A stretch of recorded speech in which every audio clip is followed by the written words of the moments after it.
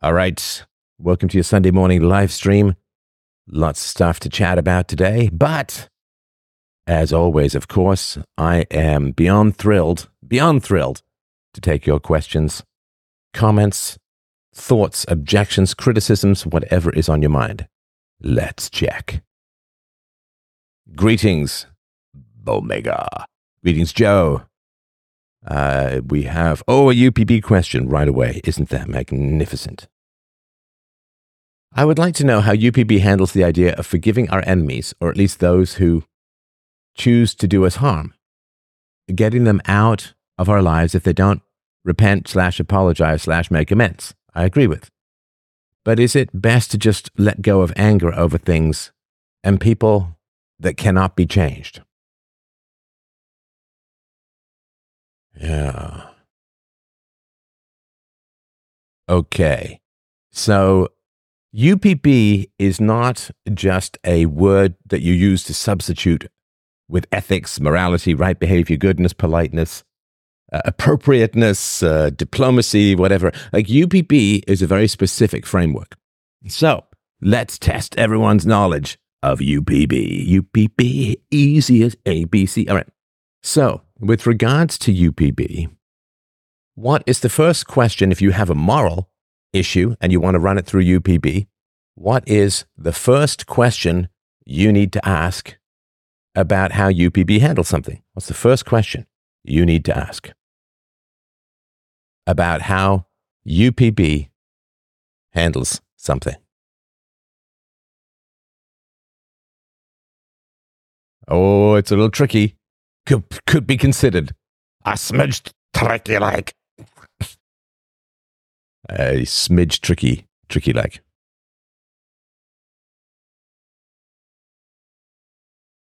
Yeah, is it universal? Yeah, that's right. That's right. Can it be applied to everyone? Can it be universalized? Right. So forgiving those who have chosen to do us harm, forgiving our enemies, can that be universalized?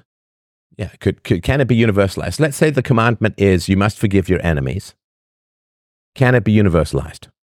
The coma test is good for sure, but the coma test comes subsequent. The coma test comes after it has passed the test of universalization. Now, the coma test is not a bad mental trick, right? And it's not a bad first filter, but it's not an absolute.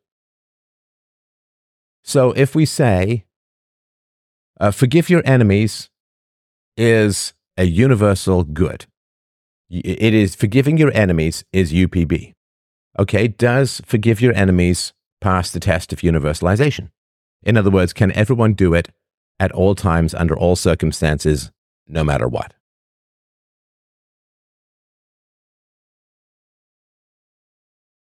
Now, of course, you can do the coma test and say, can someone in a coma fulfill the idea of forgiving his enemy or her enemy who's done him or her harm? And of course, no. Someone in a coma cannot forgive someone who has done him or her harm, right? So that doesn't really work. No, because there are people who aren't your enemies. That's true. That's true. Can forgiving your enemies be universally preferable behavior? And the answer, and so the first question, is it universalizable? I'm not even sure that's a word. Can it be universalized? Let's say, can it be universalized? I want to make sure I put that in the notes. Can it be universalized? Does it pass the coma test? Coma test. The third question you need to ask is, and I'm sorry, it's mildly technical, but is it asymmetrical? So asymmetrical is one person wins, the other person loses, or one person has to do the opposite of the other person in order for the action to be achieved. So stealing is, I want to keep my property, you want to take my property. So I want to maintain property rights, you want to violate property rights. Therefore, we can't both achieve our goals at the same time. Like we can't, it cannot be universalized. It cannot be universalized that we both respect and violate property rights at the same time. It's asymmetrical, right? So you think of a murderer, well, some guy wants to kill another guy, the other guy doesn't want to be killed, desperately fights to live, therefore it's asymmetrical. It's, you can think of it as, instead of it being flat, it's like a ramp, right? Like it's a 45-degree thing. So the thief violates property rights, and his victim wishes to maintain property rights. So if you were to say that stealing is UPB, then you would say that both the violation of and respect for property rights is the universal good. But it can't be a universal good because it's asymmetrical, because one person's violating property rights, the other person is wanting to respect and maintain property rights. So one person has to do the opposite of the other person, and therefore it can't be universalized. I mean, if you had as your moral good that everyone has to walk north, and then you said, except for those 10 people, they have to walk the opposite of north. They have to walk south, or burrow into the ground, or travel through time, or something like that. Then clearly, having as your goal that everyone needs to, like the moment you have an asterisk and say other people need to do the opposite, it's not UPB. So, with regards to forgiving our enemies, let's say that forgiving our enemies is universally preferable behavior. So, now he's also said forgiving, and this is a great question, by the way. So, forgiving our enemies, or at least to those who choose to do us harm. At least those who choose to do us harm. Okay, so let's talk about Bob and Jack. Bob Jack, a new species of giant cat. So Bob and Jack. So Bob beats up Jack because he's angry at him about something. So Bob beats up Jack, and then someone says to Jack, who was the victim, someone says to Jack, and let's say it's not a reasonable thing, right? I mean, obviously he just goes and beats him up because he dislikes that he did something or heard a rumor or something that's not moral, right? So Bob goes and beats up Jack, and then you come and lecture Jack and you say, forgiving your enemies is UPB, right? That would be a cowardly and destructive thing to do. Right? That would be a cowardly and destructive thing to do. And completely against reason and logic and UPB. Why? Why would it be cowardly, immoral, negative, destructive, harmful, and a violation of your own moral principles to lecture the victim and say you need to forgive your enemies?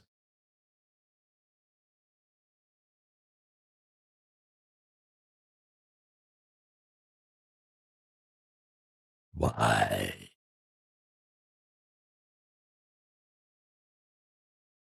Why? Are we refreshing? Let's see here. All right, looks like we're a little delayed here, so I'm going to just have to give you the answer. Sorry about that. You'll probably have already typed them, but I'm not getting them. So, the reason why, if Bob beats up Jack, the reason why you would lecture Jack that forgiving your enemies, or at least those who do you harm, is UPB, is that you already have somebody who's violated that moral principle by not forgiving Jack. So Bob hears some rumor about Jack, Bob beats up Jack, then Bob has clearly not forgiven Jack because he beat him up, right?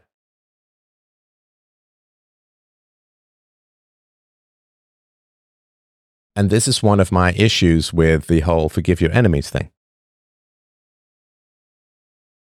Is that if you say it is forgiveness is the universal good and someone has harmed you unjustly, they have harmed you unjustly because they haven't forgiven you.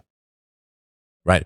Let's say Bob, someone tells Bob that Jack slept with his wife, and then Bob goes and beats up Jack. And it's not true. Somebody just wanted Bob to go and beat up Jack for whatever reason, right? Now, of course, if forgive your enemies is UPB, then Bob should never beat up Jack. Because let's say, even if it was true that Jack slept with his wife, Bob should forgive him. Right? Bob should forgive Jack. But what happens is, Bob beats the ever-living crap out of Jack, And then you go to Jack, who's lying, bleeding, and spitting up teeth, and you say, well, it's really, really important to forgive your enemies. It's universally good to forgive your enemies. But of course, what you should do is you should go to Bob, and you should lecture Bob about the fact that he beat up Jack because Bob did not forgive Jack. But you go to the victim and you lecture the victim about forgiveness. You don't go to the perpetrator, to the person who's violated the non-aggression principle, to the person who has assaulted Jack. You don't go to Bob and say, you're a bad guy for beating up Jack.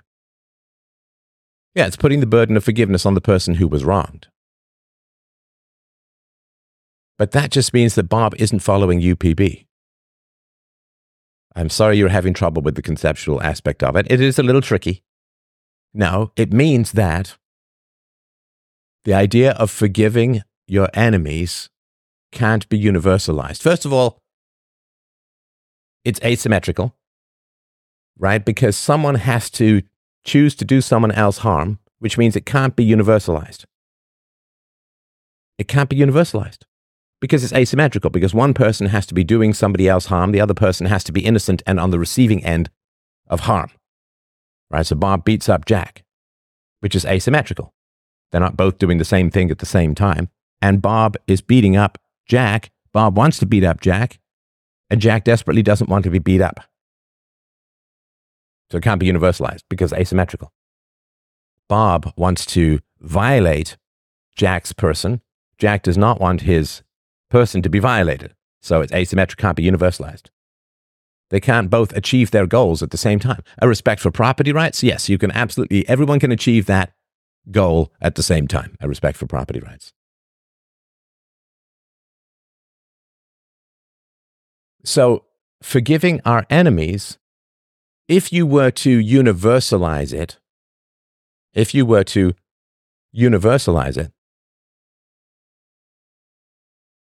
it would vanish, and it would also be, so it would erase, right? Because if everybody forgave our enemies, or at least those who choose to do us harm, then nobody would do anybody harm, theoretically, right? Nobody would be doing anybody, everybody would forgive everyone all the time, no matter what. And therefore, the moral category would cease to exist. Jack should just call the cops and have Bob arrested. No. We're talking about the principles, right? The individual instance is an example of the principles. So saying what Jack should do is not talking about the principles of the action.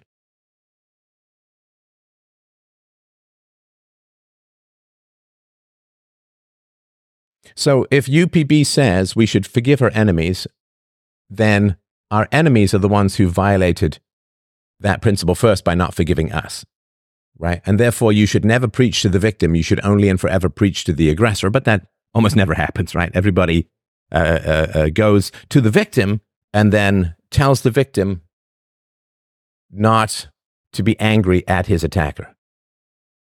And the reason they do that is for reasons of cowardice, for alignment with the attacker, because they want to feel like a good person, but they don't want to confront Bob, who's clearly violent and dangerous, and they don't want to deal with that. And so what they do is they go to the victim and they attempt to further disarm the victim so that the victim doesn't seek revenge. The victim doesn't seek revenge. The victim's anger is then disabled. Now, there's a little thing I'm thinking about. I'll come back to that in a second, right? But is it best to just let go of anger over things and people that cannot be changed? Okay, guys. Do not be a dictator over your own passions.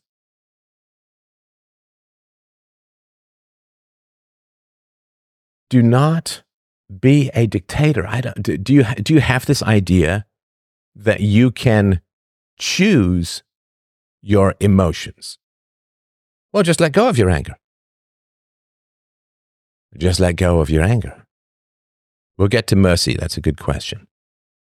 Mercy, mercy me. Don't be a dictator with regards to your own passions.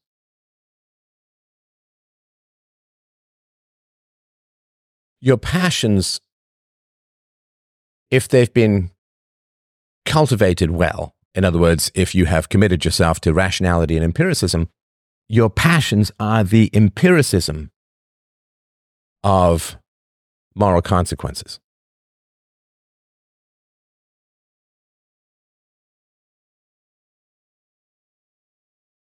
Your passions are the empiricism of moral consequences. Just let go of anger. Okay, anger is not something you hold on to. Anger is not something that you voluntarily gather to your chest and hold onto it like you're hugging a 20-pound bag of flour. You just got to let go. That's not how emotions work. Emotions are the autonomous lizard brain response to pluses or minuses to you and your interests. Right? So they're not necessarily objective because they follow your interests. So if you are a thief robbing a bank, then you're afraid you're going to get caught. If you're the bank owner, you're afraid that the thief is not going to get caught. You're afraid that the thief is going to get away. So both people have fear, but they're based on the opposites.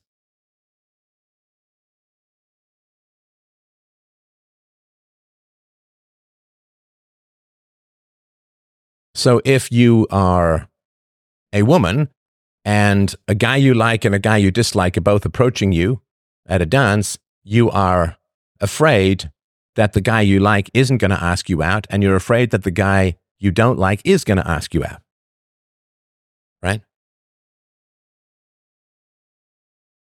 Anger is an autonomous process that arises from the unconscious that evaluates whether things are positive or negative for you, whether people's actions or people's purposes or and remember, the unconscious has been clocked at over 6,000 times faster than the conscious mind. The unconscious is like the GPU, right? Without the GPU, you can render one frame every 30 seconds. With the GPU, you can render 60 frames a second.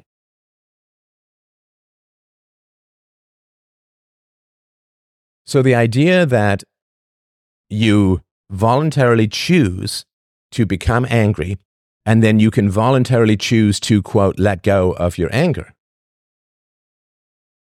is kind of a slave morality. It's a slave mentality. Slaves aren't allowed to get angry, you understand, right? Those who are weak and subjugated are not allowed to get angry. And of course, the great temptation, if you're not allowed to get angry, or you'll be beaten, tortured, or killed for getting angry, your big temptation is to say, well, not getting angry is a virtue. If you have no choice to inflict consequences, then you basically have to forgive. Why do you have to forgive? Because you lost the war, because you've been enslaved, because you're a serf, you're a slave, you're subjugated. So the idea that you voluntarily, like anger is something you voluntarily pick up, like a sack of flour, you voluntarily pick it up, you walk around with it, it's a burden, and you just need to put it down or let go of it, is, I don't even know what to say, but it seems to me entirely deranged and false. And it could only really be thought of, and I'm not talking about this particular person, but in my sort of theoretical universe, such a mentality could only be thought of by somebody so dissociated, so beaten, broken down, attacked, neglected, abused as a child, that the separation of consciousness from the emotions was such a foundational survival mechanism that the emotions have been utterly distanced from the mind. Utterly distanced from the mind. Thank you for the tip. I appreciate that.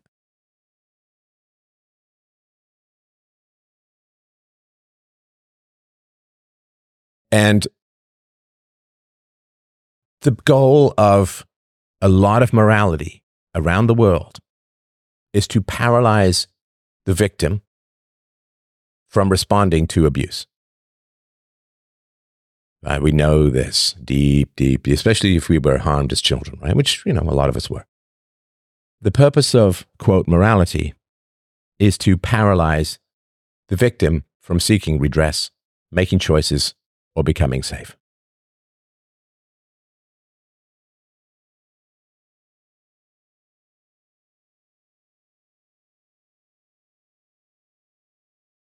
I mean, I think we've all had a situation where we're worried about something, and then we get the facts. The facts say, don't worry, and the worry lifts. Right? You understand? If people could will away their emotions, they would not survive. They would not survive anything but enslavement. And really, the only way to survive enslavement is to will away your emotions.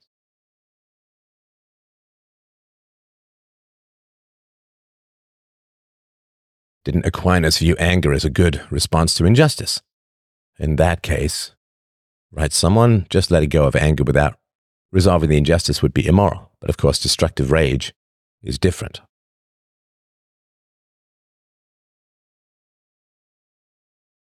So anger is based upon the need or the preference to protect yourself. Rage is based on the preference to destroy a threat.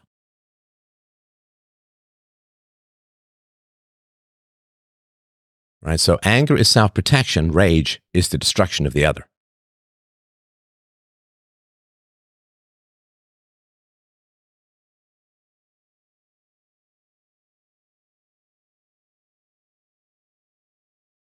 So if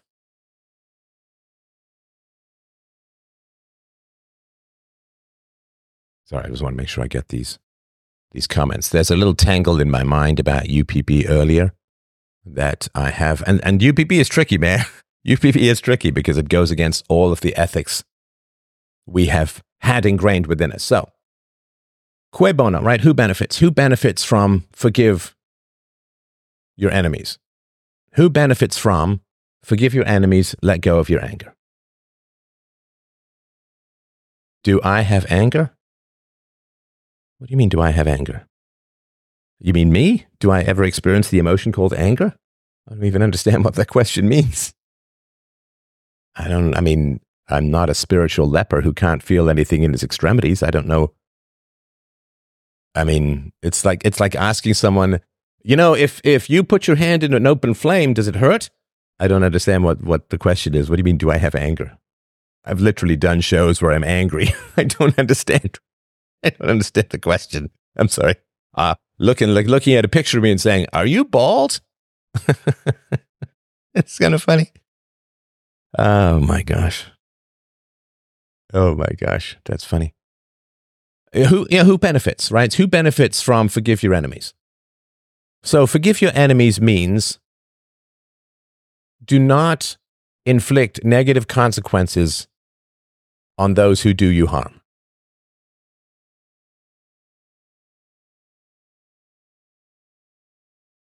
See, then the reason that the question, do you have anger, is confusing to me is you've been around for a while, you've listened to the show for a while. I have shows while I bellowed in anger, right? So I don't know what to say when the empirical evidence has been very clear and you ask me for, like you're literally like somebody shivering in a walk-in fridge and saying, am I cold? Or you see a video of me sitting in a bucket of ice and you say, did you find that, like, do you experience cold? And like, I'm shivering and, right? I don't really know what to say about that. I mean, I don't know why you wouldn't accept the evidence of your own consistent senses. It's kind of odd to me, but yeah, so forgive your enemies means that those who do you harm, those who do you wrong, should never suffer any negative consequences. And in fact, love your enemies means that you should have positive.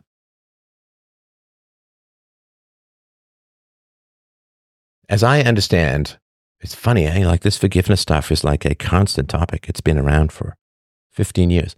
So somebody writes, as I understand the forgiveness as a Christian, we forgive our enemies as a mechanism to lay down our anger, release ourselves from said anger, and give over the crime to God for vengeance.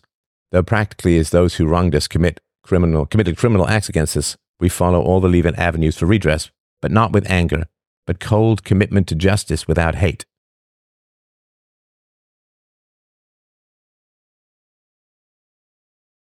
Right. Your enemies and those around you who support them benefit.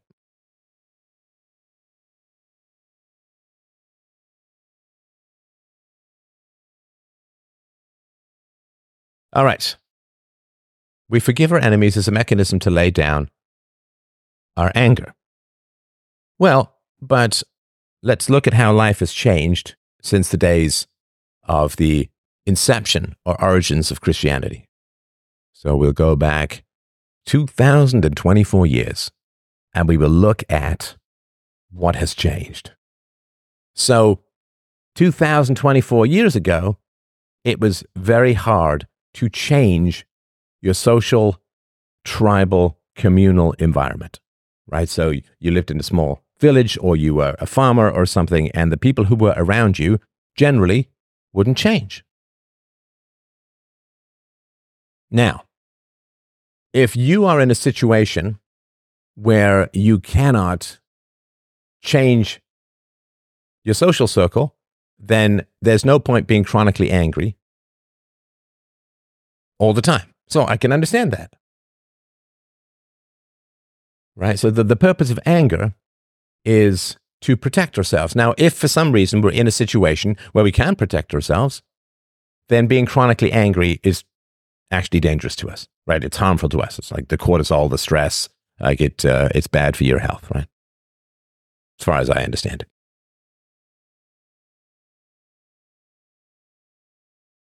So, but this is part of the slave morality. So the slave can't free himself being a slave and can't fight back against his master. So to reconcile yourself to the situation has a certain rationality to it. But we can change our social environment now.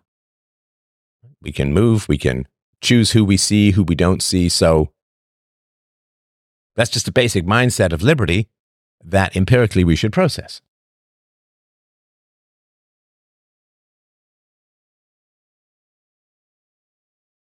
Now, to lay down our anger.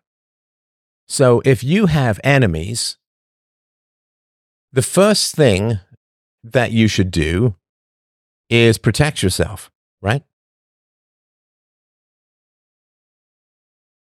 So the first thing you should do is protect yourself.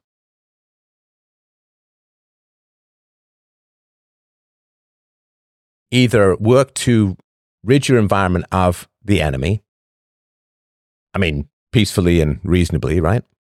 Or remove yourself from the reach of the destructive person, of the harmful person, right? I think that's fairly basic and fairly clear, right? I mean, if you are being followed by a wolf in the woods, if you can drive the wolf off, so much the better. Or you want to run to get to a house or whatever it is, so that the wolf can't harm you anymore, right? The idea of forgiving the wolf and just acting as if the wolf wasn't there and having no emotions about the wolf, that's just going to get you killed. Right? That's the suicide to detach yourself from your sense of danger. And anger is an emotional marker for danger. And removing yourself from any sense of danger is suicidal. I mean, we see this, right? You can see this with, women traveling all over the world and putting themselves in incredibly risky situations. It's like, I don't know what to say if somebody has lost all sense of danger. Other than, well, I don't know, you should reactivate that. You should stop being ideological and stop being empirical.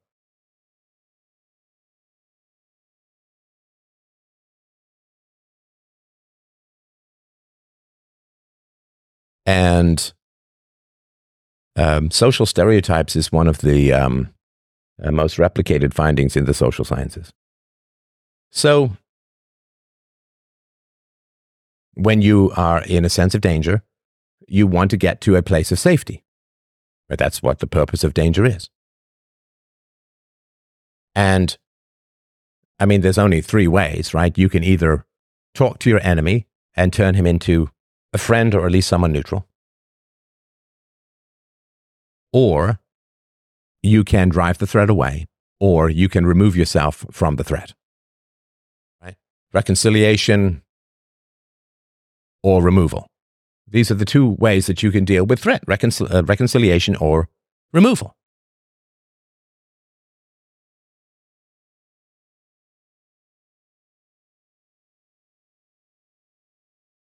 I'm not taking any questions on violence, just so you know. Don't be violent. Except in an immediate extremity of self-defense, and know the laws in your vicinity and don't do anything illegal and don't initiate the use of force.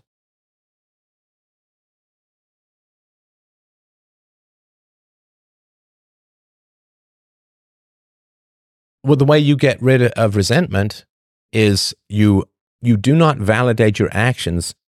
Sorry, you do not validate your emotions by failing to act upon them and denigrating them as immoral. What's wrong with being angry? What's wrong with being angry? Now, so, of course, what some Christians do is they say, well, peace and forgiveness and love come from Jesus. Anger comes from the devil. But then, of course, they have to reconcile themselves with the fact that Jesus flipped tables and beat money changers with whips. And it's also saying that you can arbitrarily put a line down the center of your being and say, this comes from God, this comes from Satan. Now, of course, if anger comes from Satan, then it should never do you any good. It should always be evil, but it's not. Could you flip a table without anger? Can you beat people without anger and cry out how much they're ripping off the penitents who need to deposit money into a holy place?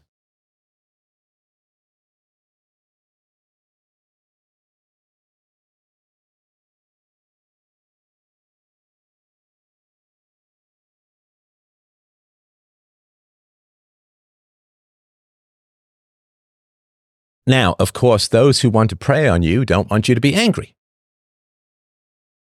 And those who want to prey on you don't want you to be angry, because your anger interferes with their exploitation. That's not proper doctrine. Satan isn't the source of anger. Sometimes he is. Sometimes he is. Let me just check this. Because I want to be right about this. But I think if I go back to my days in Christian education,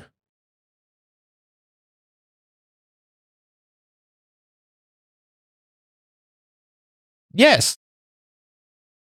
Oh, Dave, how can you mislead us to this degree? My gosh, man. I was certain about this, but I wanted to check.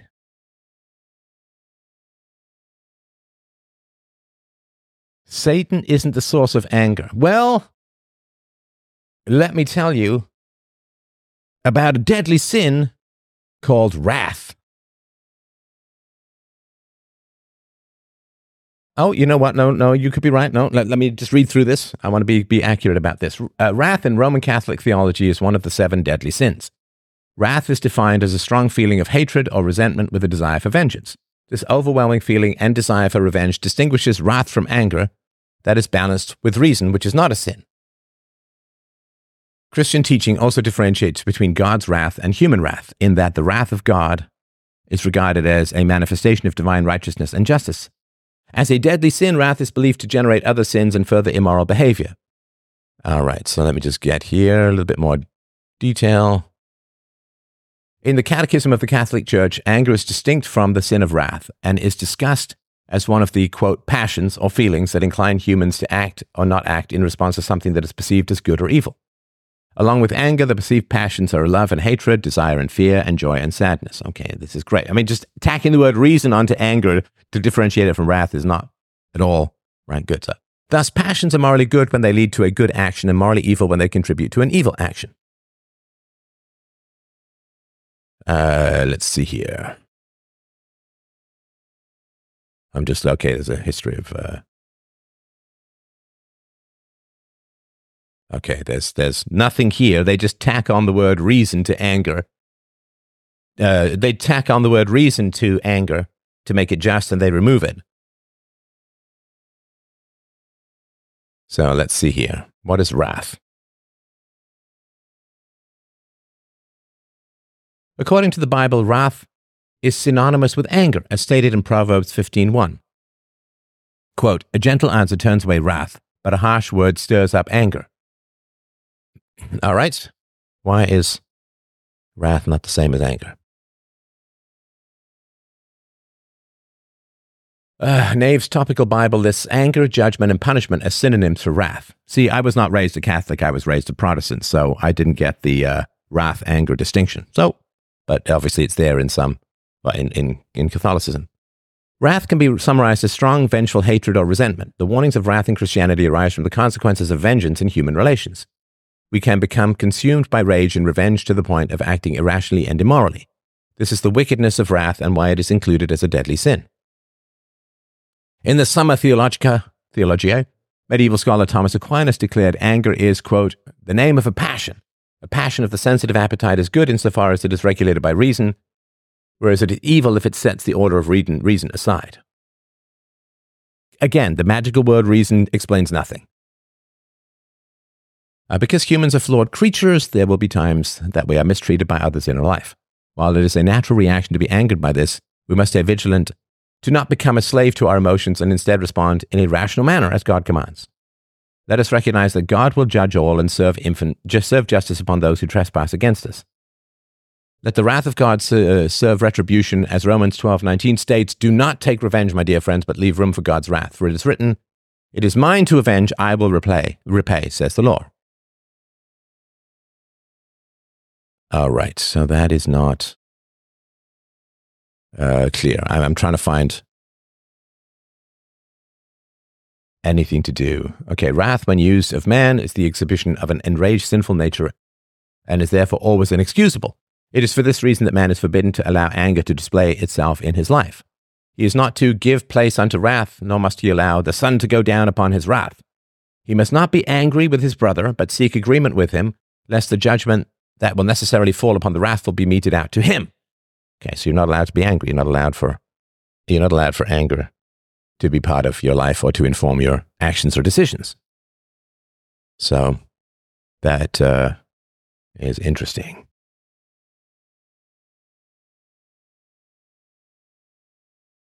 All right.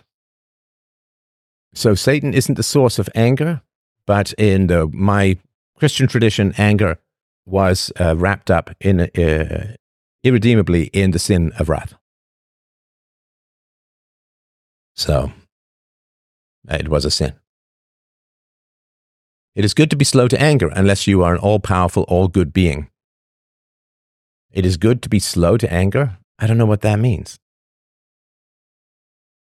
So if you see your daughter being beaten up by a larger boy, do you wait 3 days to get upset?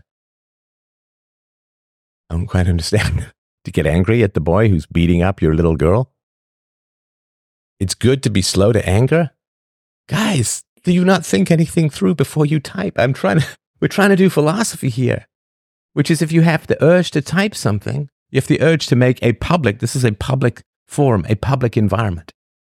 If you have the urge to type something, what's the first thing that you should do?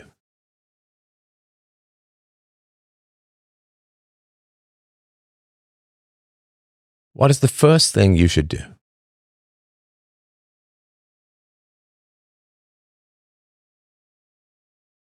What is the first thing that you should do? When you have the urge to type something like, "It's good to be slow to anger." The first thing you should do, and this is Socratic Reasoning 101. So the first thing that you should do is you should try to think of a counterexample. Do you follow? You should try to think of a counterexample.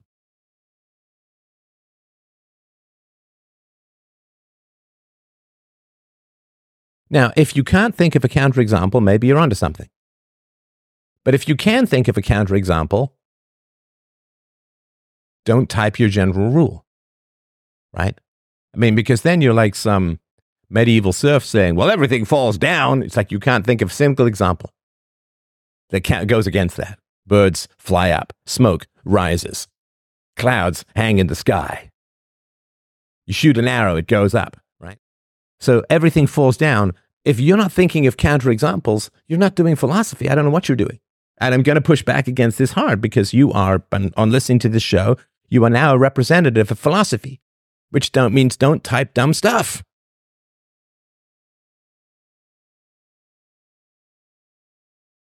It's good to be slow to anger. No, it's not.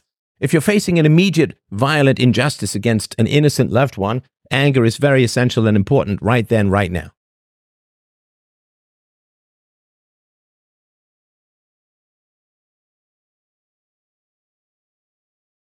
Jesus, if we are assuming he is the Son of God, could easily flip a table without anger.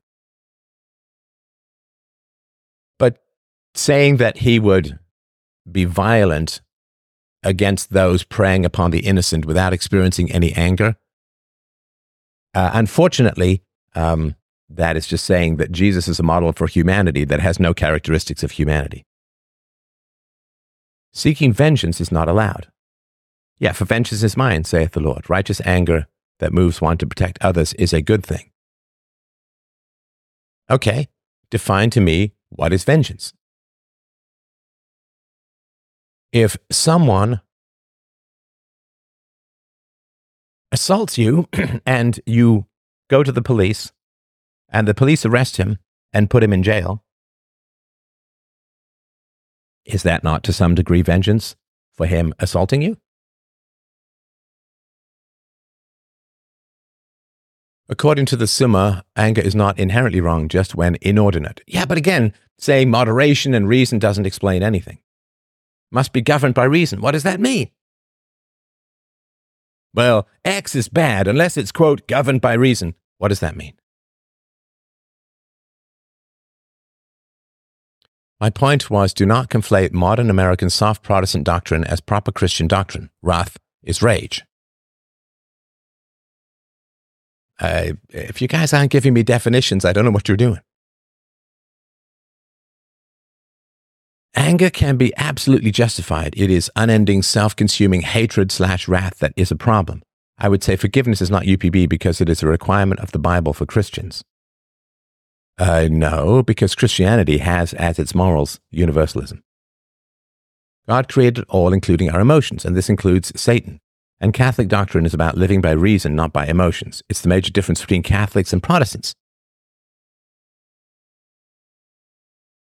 Okay, explain it to me like I'm 5 years old, because that is where morals are inflicted upon people. Now, we start to teach our children about morality when they're a couple of years old. So, if I'm 5 years old and I'm angry because some kid maliciously broke my toy because I wouldn't let him play with it, he ripped it out of my hands and smashed it. So, if I'm angry, tell me what it means to be governed by reason in a way that I can act not just now, but on next time.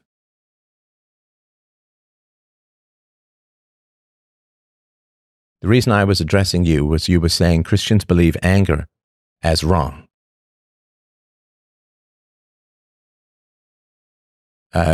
Yes, but I still need a definition of the difference between anger and rage.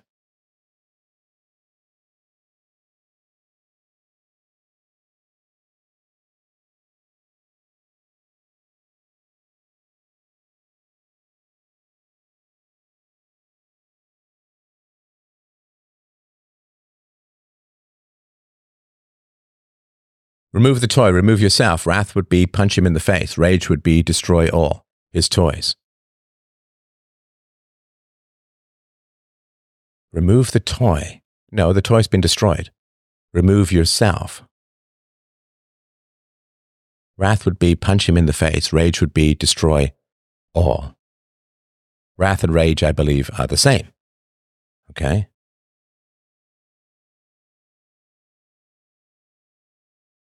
So, what if you can't remove yourself? Right? Like, what if a kid is bullying you and you can't remove yourself? You're cornered in the playground or something like that, and the kid is attacking you. are you then allowed to punch him in the face as a kid? Revenge is the difference. Okay, so revenge is the infliction of negative consequences to evildoers. So are you saying that evildoers should never experience any negative consequences in the secular world? Is that the argument? That evildoers should never experience negative consequences in the secular world?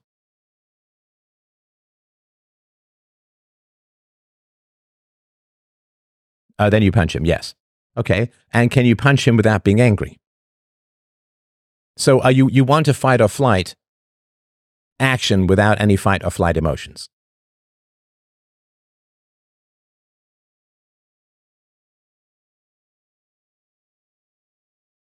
So God has instilled in you fight or flight mechanisms that give you a flood of adrenaline and often anger and sometimes rage when you are being directly threatened with death, injury, or grievous bodily harm. So are you saying that it is important enough for your survival that God gives you a fight or flight mechanism that floods your body with emotion, adrenaline, your hands shake, and all of that? So it floods your body with passions, emotions, strength, energy in order for you to survive, but you shouldn't feel any of those wild, passionate emotions, that fight or flight, your amygdala, the adrenaline, cortisol flood, that you shouldn't experience those things. So God has programmed your body to flood you with emotions in a time of danger, but it's wrong to feel those emotions. Is that right?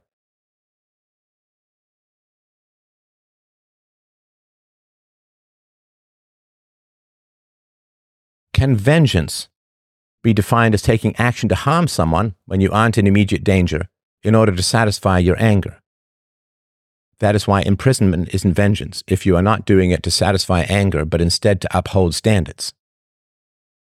Okay, how do you uphold standards without any emotions?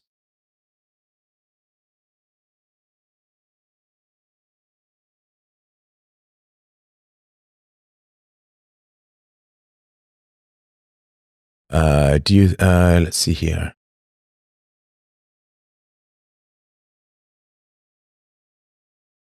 Do you think that rejecting Jesus had emotions?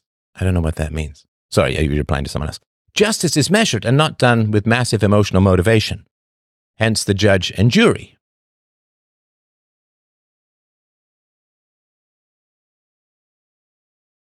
So justice is measured and not done with massive emotional motivation. Hence the judge and jury. So you turn it over to other people to judge. Is that right?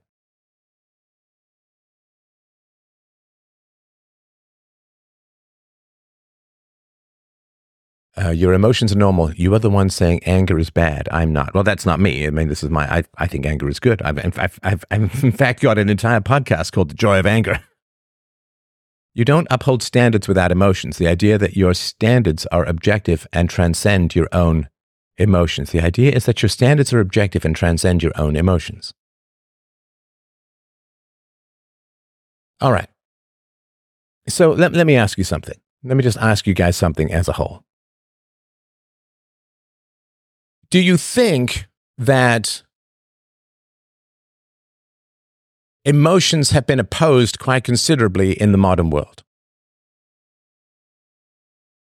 I don't think fight or flight is anger. Anger we're talking about is when you had to sit on hold on the phone for too long. I don't know what that is. That's just a scrap of passing thought. That's not an argument. So do you think that children have their emotions opposed, particularly boys? Do you think that boys' emotions have been criminalized to some degree, medicalized, opposed, undermined, and attacked over the past 60, 70 years? Yeah, of course, right? Of course. We just read The War Against Boys. Okay, so do you think that society as a whole has gotten better or worse since boys and to some degree girls' emotions have been opposed and undermined and attacked?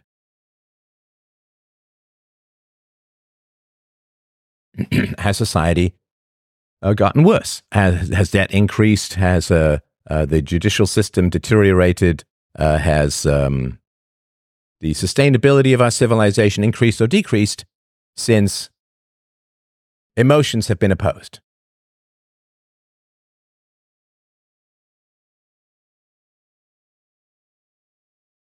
So, I mean, this is sort of my fundamental question, right? So the idea that we should oppose anger, or we should oppose significant anger, has been around for, so, I mean, basically what society did was after the Second World War, they said, well, male anger leads to this, right? So male anger is the problem and we need to not have male anger.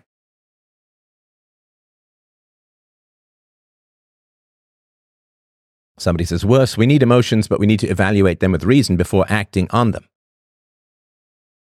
Evaluating them with reason, I don't know what that means. So you've just got something and you're just adding the word reason to it as if that explains anything. I mean, if I said flibbity-gibbet is bad, but flibbity-gibbet with reason is good, it's like, well, what does that even mean? I don't know what that means. You can't just add the word reason and think that you've explained something. You haven't. You've just taken a positive word like reason, right? It's like that Sting song, without the voice of reason, every faith is its own curse. It's like, okay, it's a faith that's bad, but you add the voice of reason that it's good. It's like, well, what does that mean? What does that mean in practical, actionable terms?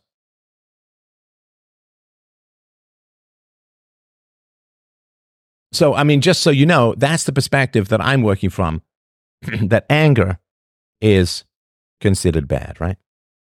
So somebody who's mistreated by the justice system, who gets angry about it, is just raging. All anger has just become bad.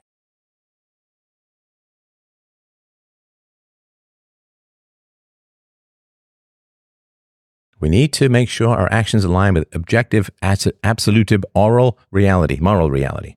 Okay? What does that mean? What does that mean? The emotions that serve the powerful are promoted piecemeal as it helps them. There's no consistency. I would argue that there are no genuine emotions that serve the powerful. And I realize I just fell into the same trap I'm putting to others. I can say genuine emotions, right? But that's not an answer, right?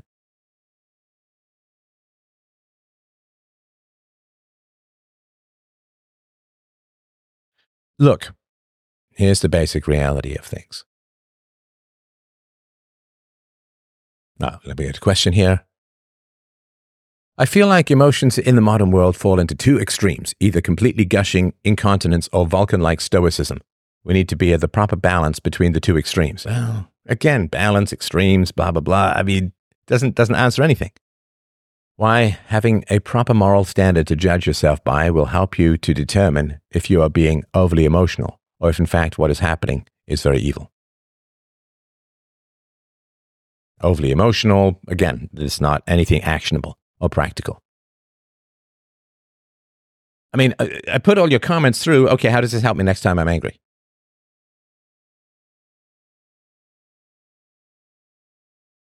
It is important to think about the true source of the anger. People often misdirect it, thinking it is for someone else. For instance, leftists who hate men, even though the justified anger is towards their parents. Let's see here. So, of course, like, anger is an essential part of the human experience. And either you get comfortable with your anger, or the anger of the masses is going to be programmed by your enemies. Right? Either you get comfortable with your anger, or it's not like the bad people will program the weak people to be full of rage against the good people. Right? The bad people will program the weak people to be full of rage against the good people. So the idea, it's like unilateral disarmament. Well, I'll just lay down all my weapons, and then I'm sure the criminals will do the same. No, that's not how life works.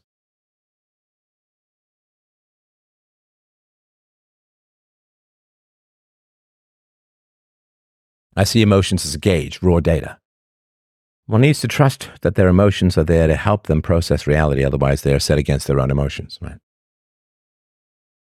Jared says, I don't agree with this Christian division. Christian anger that leads to vigilance is bad. Anger that has you run to the local system of justice is good. You may bypass the sophistry of people telling you to stop being angry. Well, so you just need to look at the media and the programming that goes on with the masses. Is everyone told to stop being angry? Is everyone being told to stop seeking any kind of redress for grievances? Is everyone told that it's bad, you have to forgive? No. I mean, the media rouses people up. The media provokes a lot of anger and hatred, right?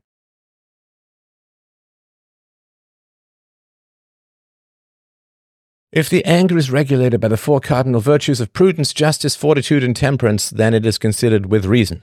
Wrath would be having the emotion because of reasons outside the boundaries of the four virtues. But you're just piling more positive words on. You're not explaining anything. If the anger is regulated by the virtues of prudence, justice, fortitude, and temperance, then it's considered because it's just more positive adjectives. It's just more positive words. Not explained anything. Nothing is explained by piling in more positive words.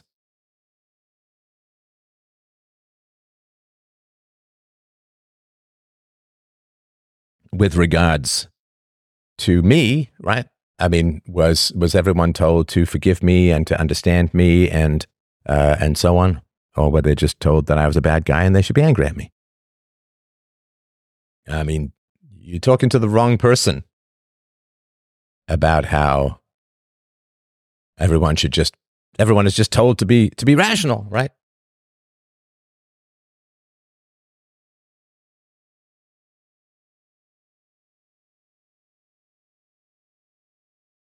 Everyone is going to say their anger is all those good things. How will you prove them wrong?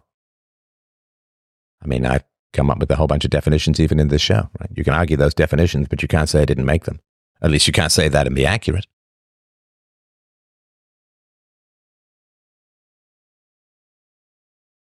Somebody writes, much of my pain in life has been because I ignored my anger, trained to disconnect by my parents. Now I choose to listen to my body and my emotions. The shift of mindset took a lot of effort.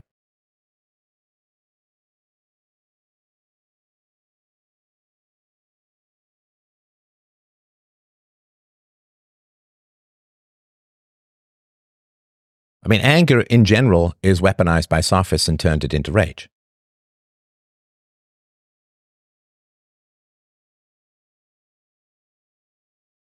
Does aligning our anger with objective reality mean that we recognize what the true cause of our suffering is so that we know where to direct our anger?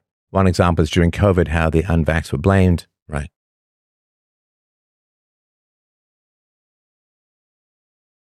Some situations are really clear, like an attack in the moment. Some situations are unclear, like a perceived slight from an acquaintance or somebody cutting you off in traffic. A perceived slight from an acquaintance. Okay, but you're already categorizing something as a perceived slight, and it's probably not that important that it's not someone we really care about. Someone cutting you off in traffic, like somebody who drives dangerously, I'm absolutely angry at those people. I'm absolutely angry at those people because they've got 6,000-pound death machines that they're whipping around all the place, like serial killers with a chainsaw. No, I'm absolutely angry at people who drive badly and in a risky and dangerous fashion. Yeah, absolutely. We feel anger automatically. It's a natural subjective response. No, it's not just a subjective response. It's not just a subjective response. I mean, if there's a woman who we really care about and she says for the first time, I love you, we wouldn't feel anger. It's not just random and subjective. Anger is the evaluation of a threat in our environment, a threat to us. A threat to us. And of course, when there are genuine threats around us, we're all told, oh, there's no threat, you're making things up, you're paranoid, it's conspiracy theory, blah, blah, blah, blah, blah. Yeah, let's do it. Program our emotion, right? But we need to reflect on the context and evaluate our next actions to ensure morality. My dad used to get angry if you looked at him the wrong way. His reaction was out of proportion.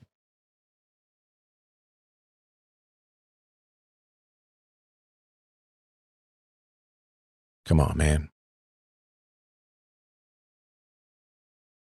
You can't paint with that broader brush. Okay. Do I work out a little bit. I look at my little cute little bicep here, right? Do I every morning say, "Ooh, hope that's not a tumor"? What if that's a tumor? There's this growth on my arm. Is it a tumor? No, it's a muscle. But a tumor is something that swells too, and a muscle is something that swells. Therefore, a tumor and the muscle are kind of in the same category. Right? A woman's belly could swell up because she has a giant cyst or cancer, or it could be because she has a baby in there. All abdominal swelling is in the same category. Nope. A man can lose his hair because he's ill or deficient in some vitamin, or he's going through chemo. Or a man can lose his hair because it's a natural process of aging, and I think a little bit of a byproduct of high tea.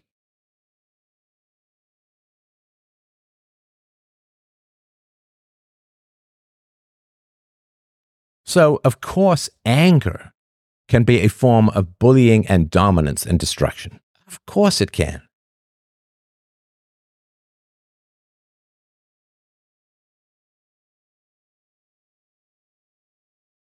I'm going to go for my checkup, and my doctor says, you seem to be more muscular than you were last year, but we're still going to check all of your increased muscle mass it could all be tumors. It's like, no, I've been working out and doing my protein and all of that, right?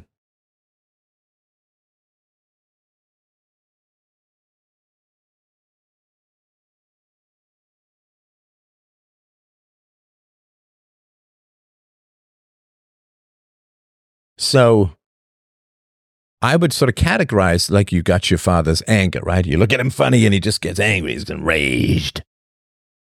All right. So his perceived threat is to the fragility of his status. Right? So he is perceiving a threat. You're looking at him funny or skeptically or whatever, right? And every parent goes through this process where their child proves them wrong. If you're raising your children right, you absolutely should go through that process. Your child is going to prove you wrong. Now, when my daughter proves me wrong, which she does, when my daughter proves me wrong, is that a threat to my status? Nope. That's good. That means that I've raised her well. And of course, I'm not right all the time.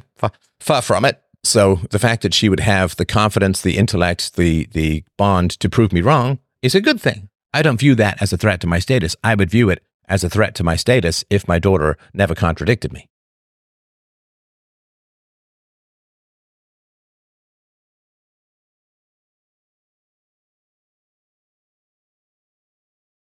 So if you have, unjust anger tends to be when you're defending a falsehood.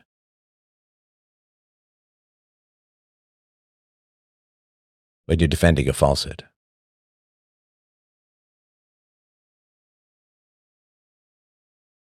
I almost never see people more angry than when they are defending something which is false. Because you're not just fighting the other person, you're fighting your own sense of reality.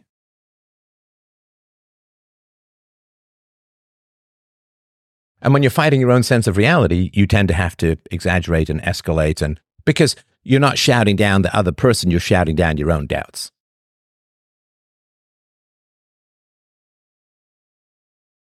Yeah, if the children are too frightened to contradict you, yeah, that's a serious problem in one's parenting. So your father was defending a falsehood that he's always right, or you should never be skeptical, or you should never disagree, or never question, right? That's a falsehood. That's a falsehood. And it's a falsehood because it's not universalizable. You can't be universalizing that, right? So he's defending a falsehood.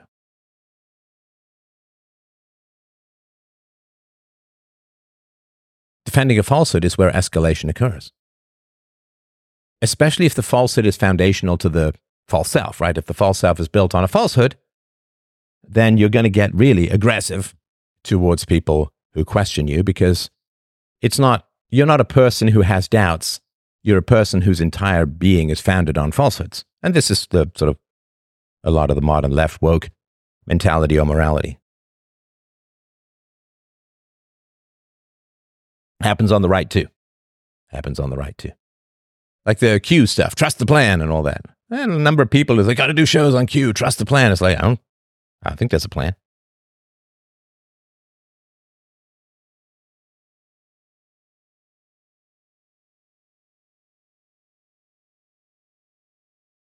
Now, the reason people get so angry when they're defending a falsehood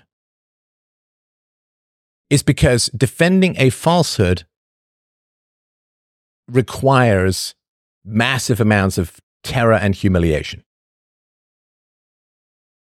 So if someone is defending something that is false, the only reason that they would do that is because they've been subject to massive amounts of threat, bribery, pain, humiliation in the past. So take an obvious example, something like the wage gap between men and women, right? When you control for education, when you control for what people study, is it the social sciences versus, say, petroleum engineering?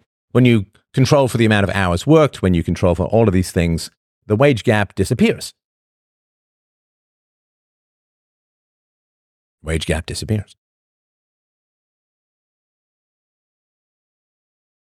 So why would somebody believe in the wage gap when really the going through the math takes like half an hour, right? Why would somebody believe in the wage gap? Well, they would believe in the wage gap because those around them will punish and attack and humiliate them and reject and ostracize them if they don't mouth the platitudes of believing in the wage gap. So their beliefs are not a hallmark of reason and curiosity and evidence and an impartial examination of the facts. Their, quote, beliefs are the flags of a conquered nation called their soul.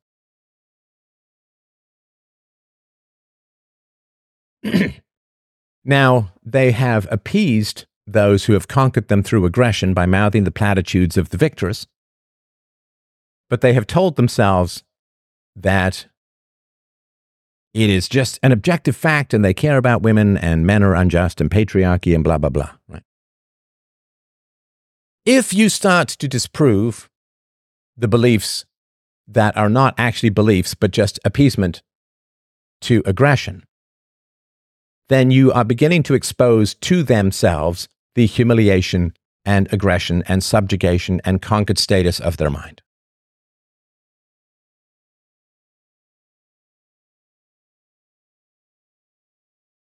In other words, somebody believes that they're moral, right, virtuous, and honest and believe true things when in fact they've been bribed and or bullied into mouthing the platitudes of the most aggressive and manipulative.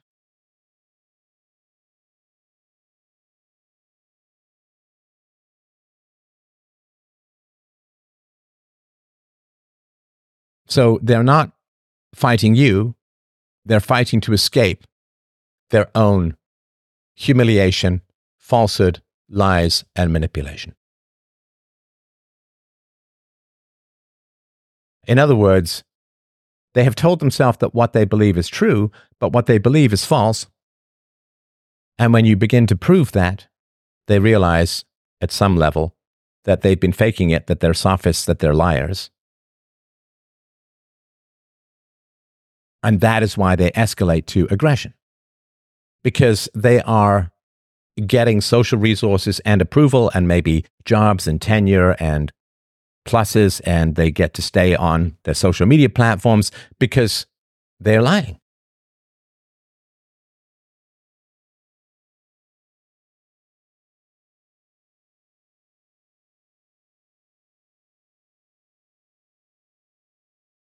And so they claim that they're honest, moral, virtuous, and true, when they're in fact conquered, subjugated, bribed, and bullied into mouthing things that are false and never examining the other side.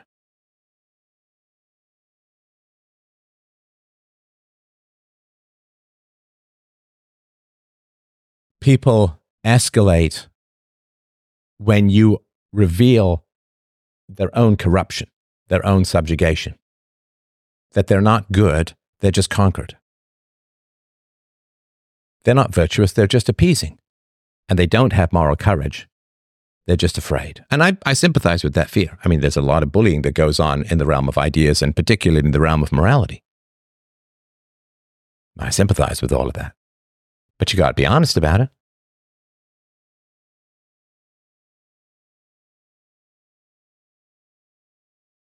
I mean, I don't know if you got to, but it's certainly honest to do so.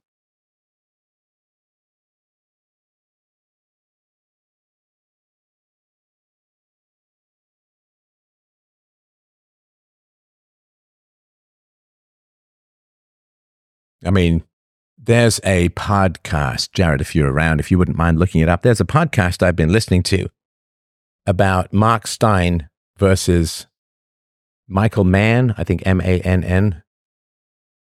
Mark Steyn, this has been going on for over 12 years, this defamation lawsuit. And it's really, really fascinating to listen to. Really fascinating to listen to. It's two Irish reporters. There's two Irish reporters, and they are covering the Michael Mann and Mark Steyn, Steyn. Mark Steyn is representing himself. He's a journalist, and he's Canadian, although he left Canada after running afoul of various... But he actually got the law changed in Canada about free speech. But he's representing himself, and even with representing himself, he's never lost a lawsuit. It's wild. It's wild. It's wild. And he is a very, very good speaker. So what these Irish reporters are doing is they are getting the transcripts, and they're getting professional actors to reenact what's going on in the courtroom. I was listening to some of this yesterday. Now, I wouldn't say that I'm overly cynical, but I try to be fairly realistic about the corruption in the world. Holy crap. Holy crap. I mean, honestly, go listen. I mean, I'm not a big one for recommending the competition, but this one is the one to do. This one is the one to do. You got to listen to this. It absolutely is mind-blowing what's been going on. Absolutely mind-blowing what goes on. So we'll get you the name of that podcast, but it really, really is.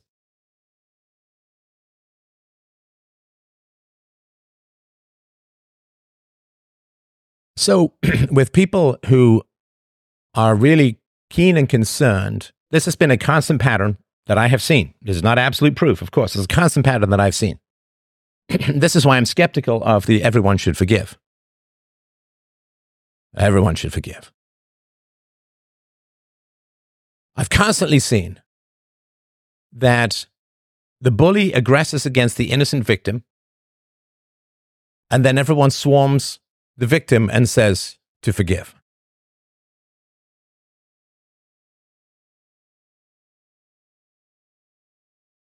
That is I honestly cannot think of a single exception.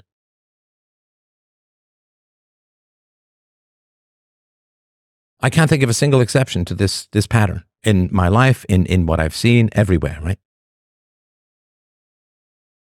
It's a constant pattern. The bully aggresses against the victim. Everyone swarms the victim to demand that the only moral thing to do is to forgive and forget and be the bigger person, take the high road, move on. Don't look back. Don't get angry. Don't take revenge. I mean, tell me if there's been situations where that has not happened. I'd love to hear about it. It's just keeping the peace through appeasement. Keeping the pretend peace through appeasement. Oh, the bully bullied you? Okay, you got to forgive the bully, because otherwise you could get mad at the bully and try to make him suffer negative consequences for his bullying.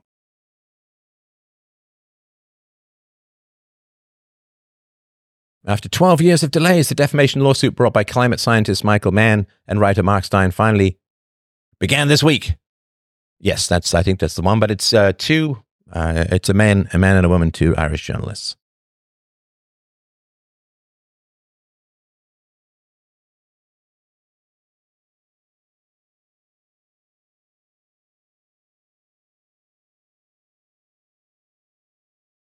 To me, it is part of a keep the peace strategy that is peculiarly female in nature. And I don't mean by this to be anything negative towards women. Love women. Women are wonderful. Men are wonderful. Love men. We have developed slightly differently. But this keep the peace thing, this appeasement thing, seems to be a little bit more female.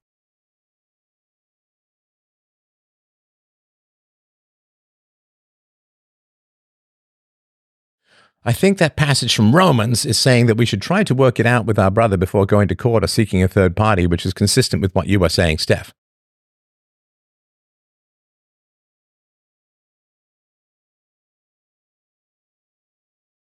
The purpose of anger is to stop predation upon us. The purpose of anger is to stop predation upon us.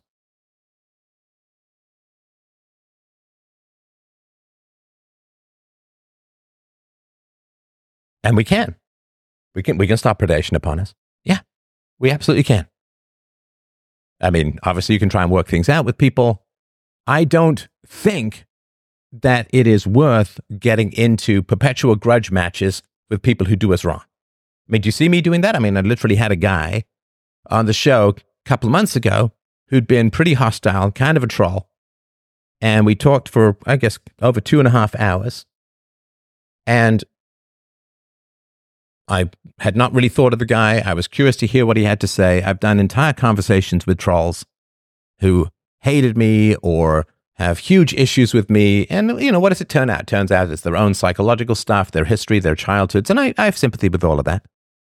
But do you see me getting into big grudge matches with people? Just out of curiosity. Because, you know, people are like, well, you should let go of your anger or you should learn to forgive. It's like, okay, but do you see me? Like, why are you lecturing me? Do you see me getting into big grudge matches with people?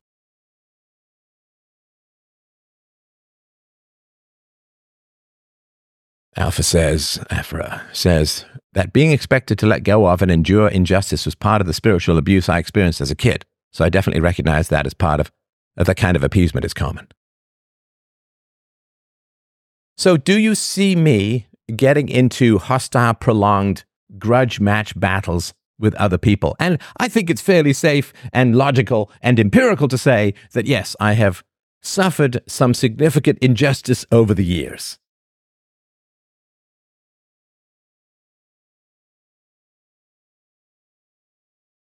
So how do I do it? How do I have anger without rage? How do I have anger without grudges? How do I have anger, but I'm not perpetually angry, even though I've been severely sinned against in the world over the course of my lifetime? I've been the recipient of some significant injustice and attacks. Do you experience me as a chronically angry person? Do you experience me as somebody who's just full of piss and vinegar and looking to pick a fight with everyone and their dog? I mean, tell me. I mean, maybe I'm that way and don't even know it. Because you think prior to acting. What does that explain? Think what? You have boundaries. What does that explain? How have I been sinned against and am not consumed by anger, bitterness, vengeance, while at the same time I do have the capacity to be angry? So it's funny how the people are fighting me constantly. I mean, I think I hit the Aristotelian mean of anger fairly well.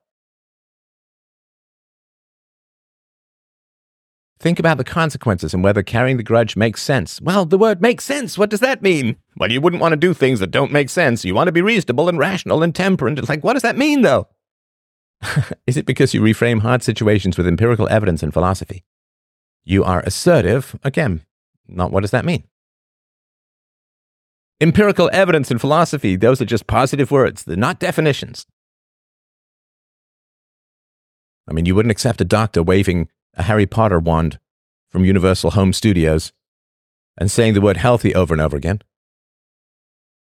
Wouldn't accept, well, that's not a doctor. But the word healthy is positive. It's like you use objective standards for judging yourself. What does that mean? I know, it's kind of tough for me to ask what you mean when you have a typing situation. I get all of that.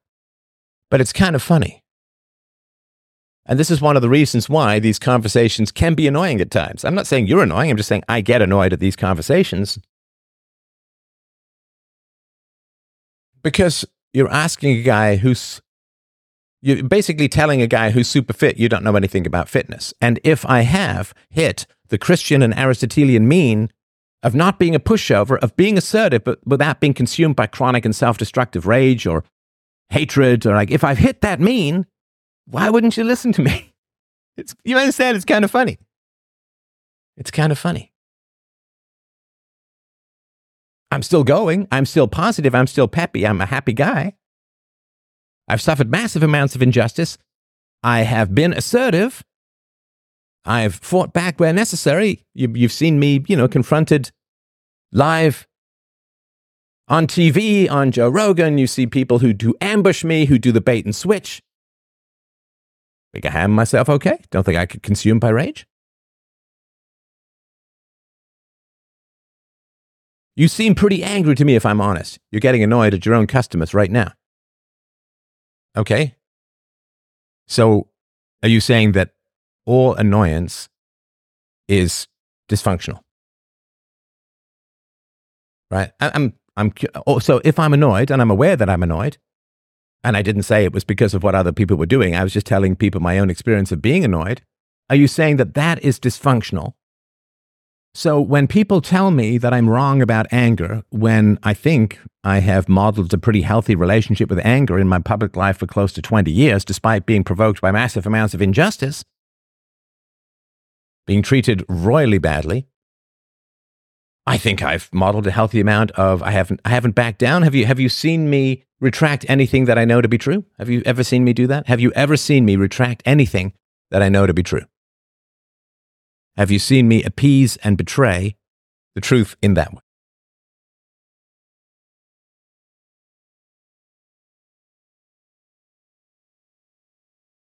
So if I experience any annoyance, that is dysfunctional anger. And also, I got to tell you something else that annoys me. And this, you say, you seem pretty angry to me if I'm honest. So you have an option to not be honest. And you have to tell people when you are being honest, which means I don't know what to believe in anything that you say. TBH, to be honest, is kind of a programming technique, which says, well, you're too fragile to know the truth. I have to kind of manipulate you. I have to kind of skirt around things because you're too volatile. You're too much of a volcano. You're too much of a landmine. So finally, okay, to be honest, right? So you withheld the truth from me because whatever, I'm fragile or can't handle it or whatever. It's an LLP programming thing to make people feel fragile. It doesn't work on me because I know that I'm not fragile that way. You're getting annoyed at your own customers right now. So what you're saying is that to have integrity, I should be bribed into lying, right? So that you're getting angry at your own customers right now. But I assume, at least I'm going to go on the assumption, and if you're not here, if you're not supporting this show because you want me to tell the truth, please stop supporting the show. Like, go right ahead. And I'm not being facetious about this. I'm genuine. Like, if you are, well, I want Steph to lie to me. I want Steph to defer to me. I want Steph to bow and scrape before me and abandon truth, reason, evidence, and principles because I'm paying him $5 a month or $10 a month or $20 a month. So I'm bribing him to lie and abandon his own principles. You're getting annoyed at your own customers right now. So you're saying that if my own, quote, customers who are paying me to tell the truth, I should lie to them about being annoyed. So the price of my integrity is a couple of bucks a month. Do you understand even what you're saying? Do you have any clue about what you're saying? I mean, I'm not trying to be full of hate here. I don't understand what you're saying. You're getting annoyed at your own customers right now. So you're here to tell you the truth, at least as far as I see it. I'm not saying it's some objective truth, right? My feelings, right?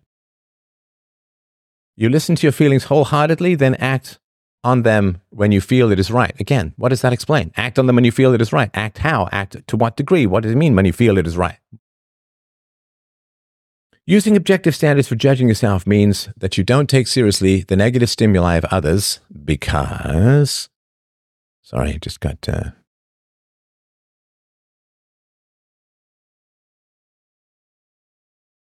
because their standards are contradictory and not universal. I've seen you utilize your core enemies to improve your life. The conversation about why it was great that you exited politics and continued concentrated on philosophy. You can't tell the truth without getting annoyed? You can't tell the truth without getting annoyed. What are you talking about? You can't tell the truth without getting annoyed. If I say I'm annoyed, I'm telling the truth. What are you talking about? You can't tell the truth without getting annoyed. I'm annoyed. I'm telling you that I'm annoyed. I'm telling you it's not necessarily your fault or anything. I'm just telling you my genuine experience of the conversation. You can't tell the truth without getting annoyed. What if the truth is that I'm annoyed? You want me to lie about that? Which way is up? I don't know, man. Whew. You must have had some really complicated parenting. I don't know how you keep yourself so composed after everything. It's motivational. I'm glad to hear that. You're steadfast in your truth in the face of intimidation. I value Steph's annoyance. I want service with a smile. To be honest, I am a pathological liar? What does one make of this? Oh yeah, to be honest, to me, just discredits everything that the person is saying.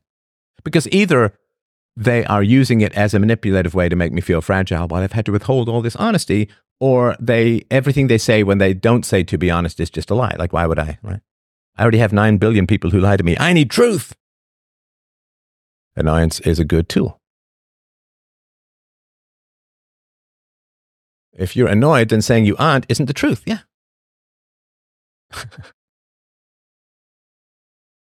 I think you're a solid example of measured directness and a man who pays attention to his emotions but doesn't let his whims control his actions. I appreciate it. Not many men out there like that anymore. I appreciate that. Thank you, Dave. That's very kind.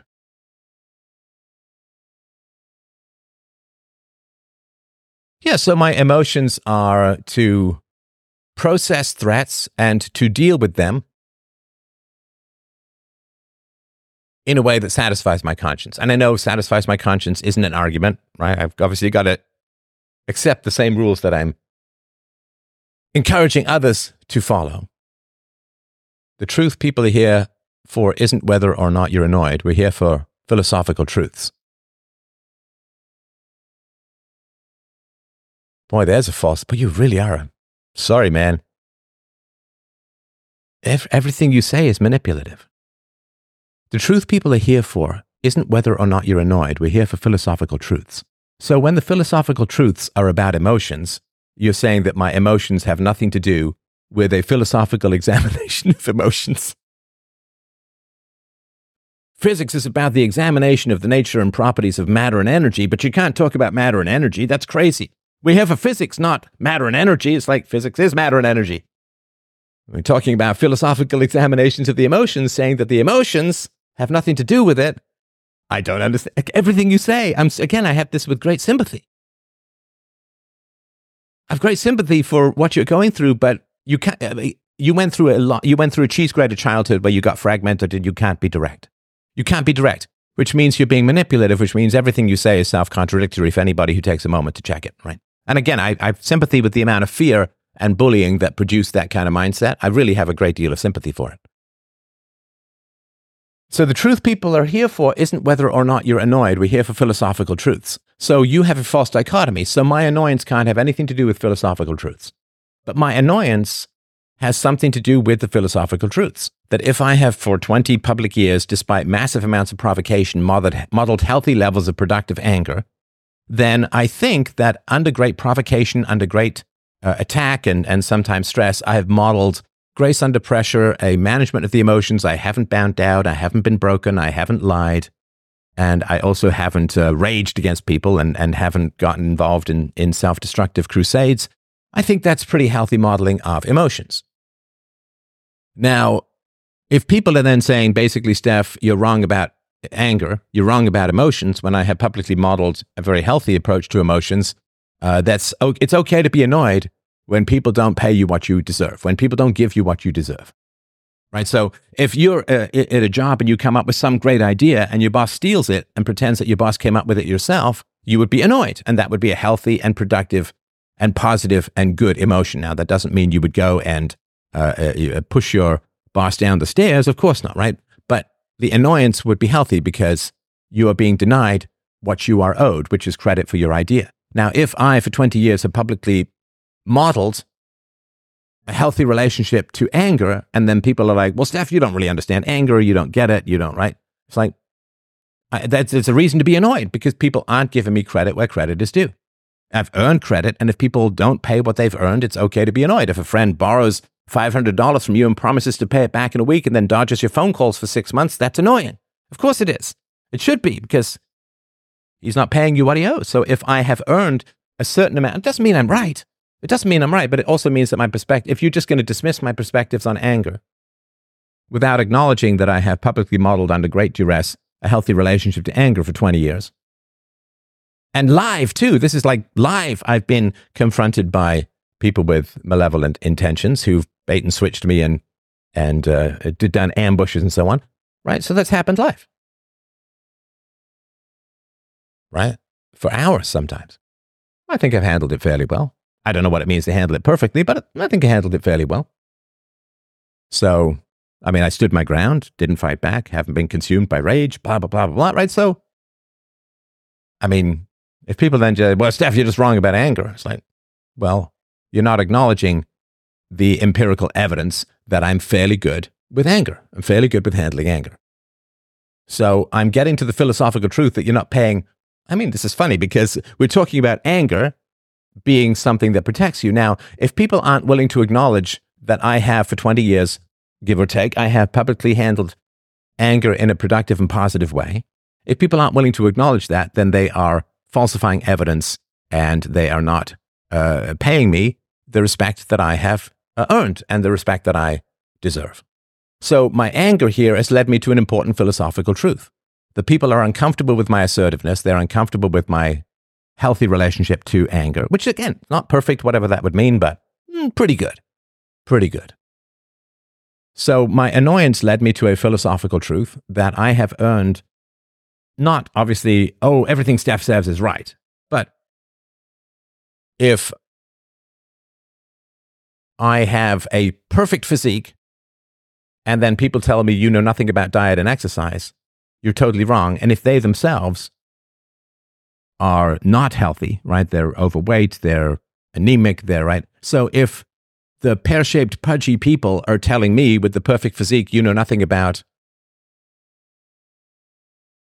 diet and exercise, I would try to reason with them. But if they kept doing it, it would be annoying. Now, of course, I can block people, ban people, I can stop the live stream, so I can disengage from this at any time, but I don't want to. I don't want to because I think it's healthy for people to be confronted in this way. And look, if it's any consolation, I confront myself in this way all the time. Am I right? Am I true? You've heard me do it a couple of times. There's something I'm not quite getting about the UPB thing. And right, I've been self-critical even in this, right? When I put forward a rule like says, don't just tack on positive words to a particular situation. And then I just did that. I have to confront. That's why I have to confront myself about integrity and this, that, and the other, right? So I'm not doing to you anything I don't do to myself. Sometimes I'm annoyed at myself, like everyone is, I think, who's honest with themselves, right? It feels like socially I've been conditioned to react to people's emotions rather than their actions. Right. Right. Because the threat is the emotions, right?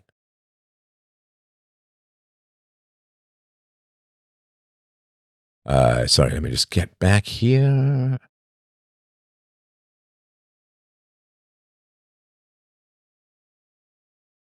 You're welcome. And I think you have the correct way of seeing anger and acting on it. It's what Christ taught. You do a dang good job of it. Thanks, Dave. I appreciate that.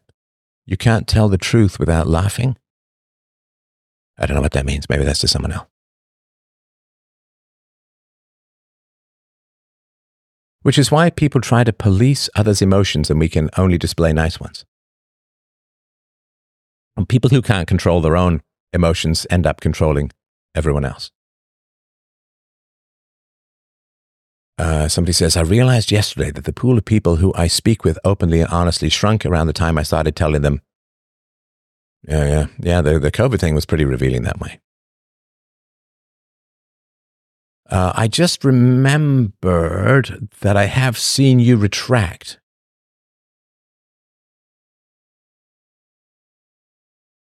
I don't remember. Okay, that and dishwashers. No, of course I will retract when I'm wrong. Of course, I mean, that's basic integrity, right? So yes, my wife told me to rinse stuff before putting it in the dishwasher. I had a rant mocking it, and I was informed by some very knowledgeable people that it is important to rinse things before you put them in the dishwasher because the detritus accumulates in the filter and it's bad and all of that, right? So yeah, I mean, of course. I mean, but you're not listening.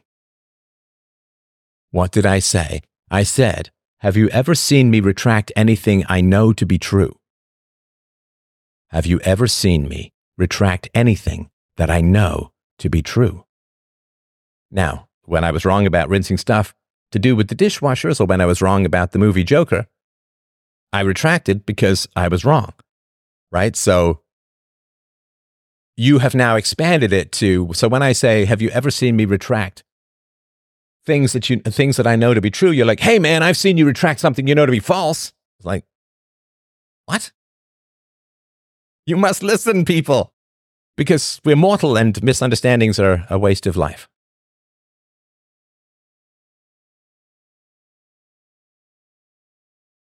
I feel annoyance with Mc3, that's the guy, for speaking on my behalf. Seems like he wants to recreate annoyance in me that he feels from one of the earlier topics in the stream.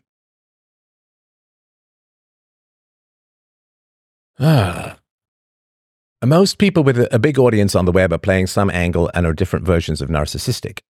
Right now, the only other ones I see who are not playing their audience are people I don't really know. Okay. Being honest about your opinions without regard for the outcome is a key component of virtue, basically being honest.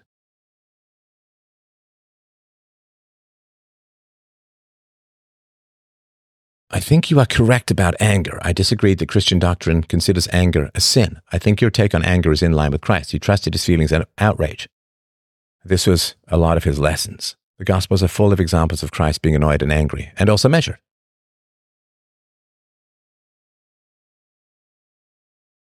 So generally the pattern that occurs is we are raised by people, and here's the other thing too. I mean, I think another reason why I deserve credibility in the realm of anger. Now, credibility doesn't mean that I'm right. Credibility means that I'm worth listening to, and to immediately oppose me is unjust. Right? So if for 20 years, I've publicly modeled a healthy relationship to anger, despite massive amounts of provocation, then I have credibility in the realm of anger. That doesn't mean I'm right about everything, but it means that opposing me without listening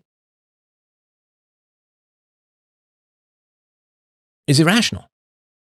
And it's unjust.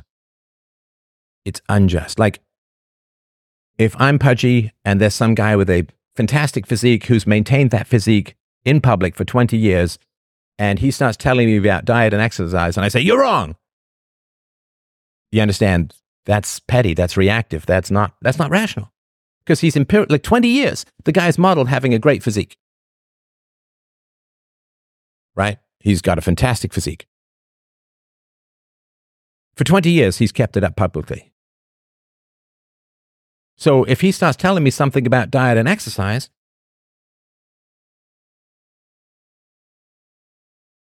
and I just tell him, I'm wrong when I don't have a great physique, you're wrong. You're wrong. What do you know? You understand why, if he's trying to help me, because he says, look, you don't have a particularly healthy, you got a double chin, you got man boobs, you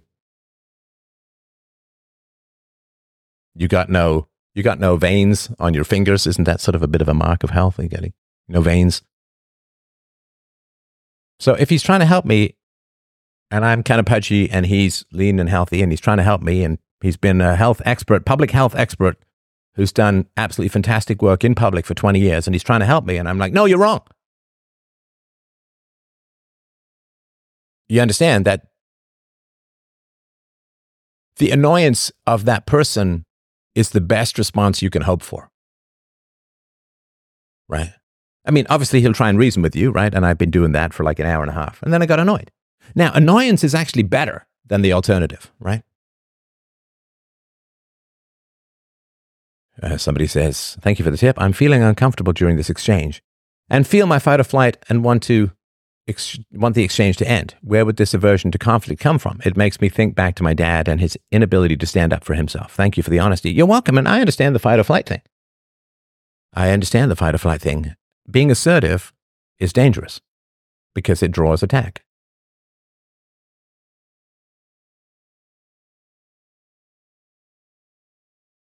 And it's a great conversation. So if the guy with a super great physique and super healthy is trying to teach you something about diet and exercise, and you just say that he's wrong, he doesn't understand anything, and you, who's pudgy, I'm sorry to make you the pudgy person in this analogy, but you, who's pudgy and unhealthy, bad blood pressure, chest pains, whatever, right? You're like, oh, he's totally wrong. He's wrong. So you understand that annoyance is the best outcome from that. Because what's the alternative to annoyance? Because annoyance keeps the person engaged with you. So what's the other alternative? What can happen if it's not annoyance?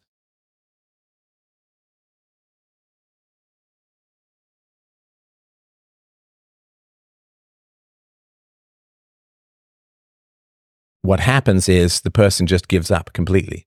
Annoyance, if someone is annoyed with you, and let's say that person is an expert and you're not, and that person is annoyed with you, it means that they're annoyed because you can do better.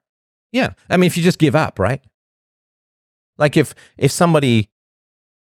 you're a tennis coach and you have a player who's just got a lot of talent, and if they just worked, they could just be fantastic. And they say, I want to be fantastic. I want to be a fantastic tennis player. But they just eat crap. They don't stretch. They don't exercise. They don't practice their backhand and serve. And right, then you get annoyed with them because they have so much potential. Whereas if some guy says he wants to play tennis and he has no arms, you won't be annoyed with that person for failing to live up to his potential. You just won't engage with them. Be like, I'm sorry, you can't play tennis without any arms. Or at least get to the top of like the natural leagues or whatever, right? So when people get annoyed with you, when experts get annoyed with you, it's a compliment. Did you see what I mean? When experts get annoyed with you, it's a compliment because it means you're worth engaging with and you're worth shaking out of your lethargy. And you're worth hearing the truth. Annoyance is a mark of respect in many ways. Jared says, I made the choice this week to suggest to my manager how to better use my skills. It felt so freeing to break the silence. Right.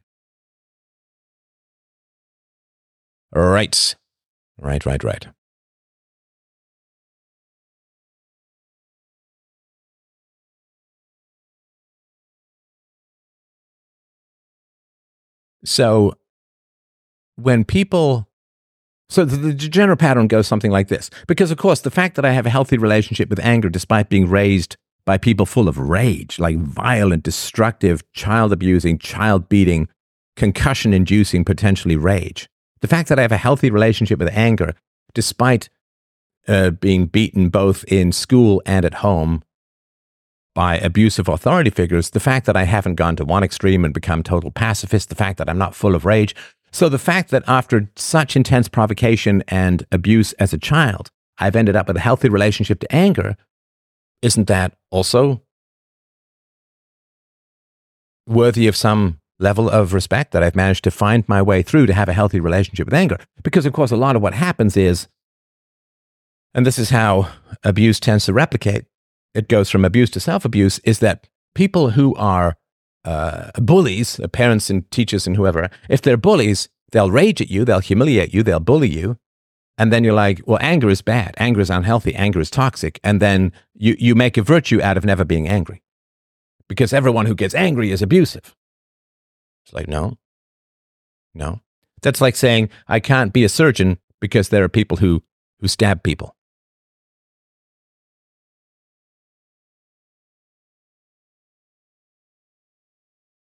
I can't advocate for property rights because there are people who steal. Reacting to evildoers and letting their evil dominate and dictate your thoughts and actions is to never, ever be free of their abuse. Right? So if I'd have said, well, the people who raised me and the people who educated me were often violent, incoherent, and irrational, so I'm going to have nothing to do with anger or any emotions because all emotions are abuse and blah, blah, blah, I'd never be free. I'd never be free. Because everything I would be doing would be in reaction to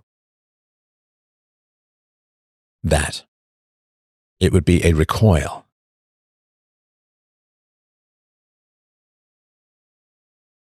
You know, when somebody pushes you on a cliff edge and you almost fall and you're windmilling your arms and trying to not fall off the cliff, you're just reacting to their push. You have no free will in that moment because you're reacting to a provocation, to a danger.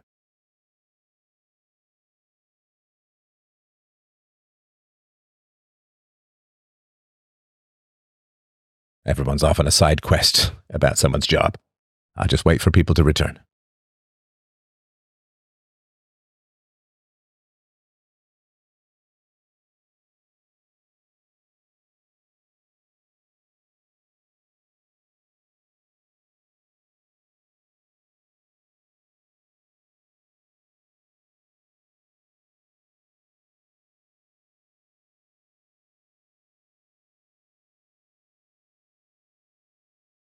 So the question then is, why would you want to detach yourself from your emotions?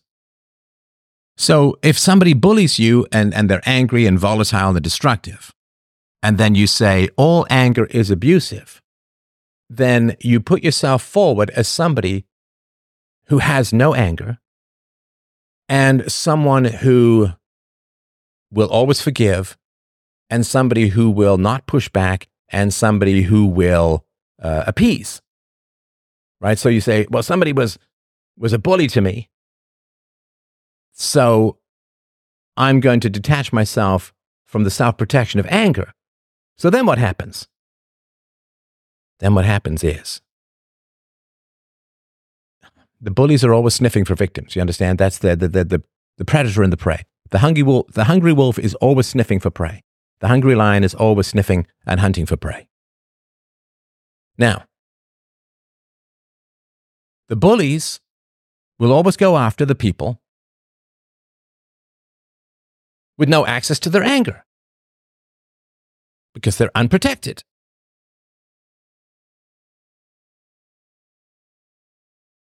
If you leave your door open and the mail is piled up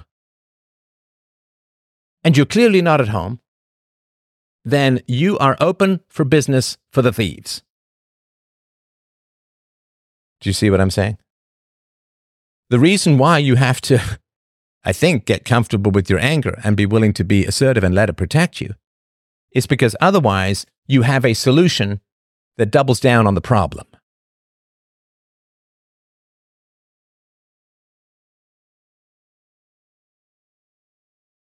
Because you say, well, everyone who was angry was abusive, so I'm never going to get angry. I'm never going to be upset. I'm going to just forgive and forget and be the bigger person, take the higher road, move on. And you're putting out this scent that draws in the predators.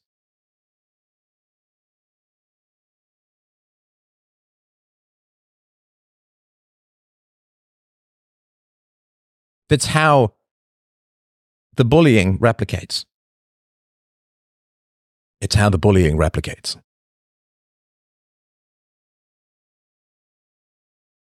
It's how the bullying replicates. It's how you're never free of the bullies, because you keep inviting them in to some degree or another by saying, I'm absolutely unprotected. I will never make you suffer any negative consequences for your bullying. I will never get angry. I will tamp down my anger. I will always seek to understand, to forgive, to take the high road, to be the bigger person. And then you're like, well, I seem to have a lot of bullies in my life. Of course you do. You understand, I'm trying to free you of bullying. Is be the better person just a tactic of bullies to disarm your anger? Generally, it's a third party. There's the enabler of the bullies. Bullies are often just kind of dumb, aggressive, sadistic brutes. It's the sophists who are continually disarming your anger because they enjoy watching you get bullied, right? That they are bully cuck observer. They love watching people get bullied. So they will continually tell people to take the high road, to not get angry, to forgive, to all of that, because they get off. And it is actually to some degree, for some people, a perverse sexual pleasure. They get off on watching you get bullied. So they're continually disarming you.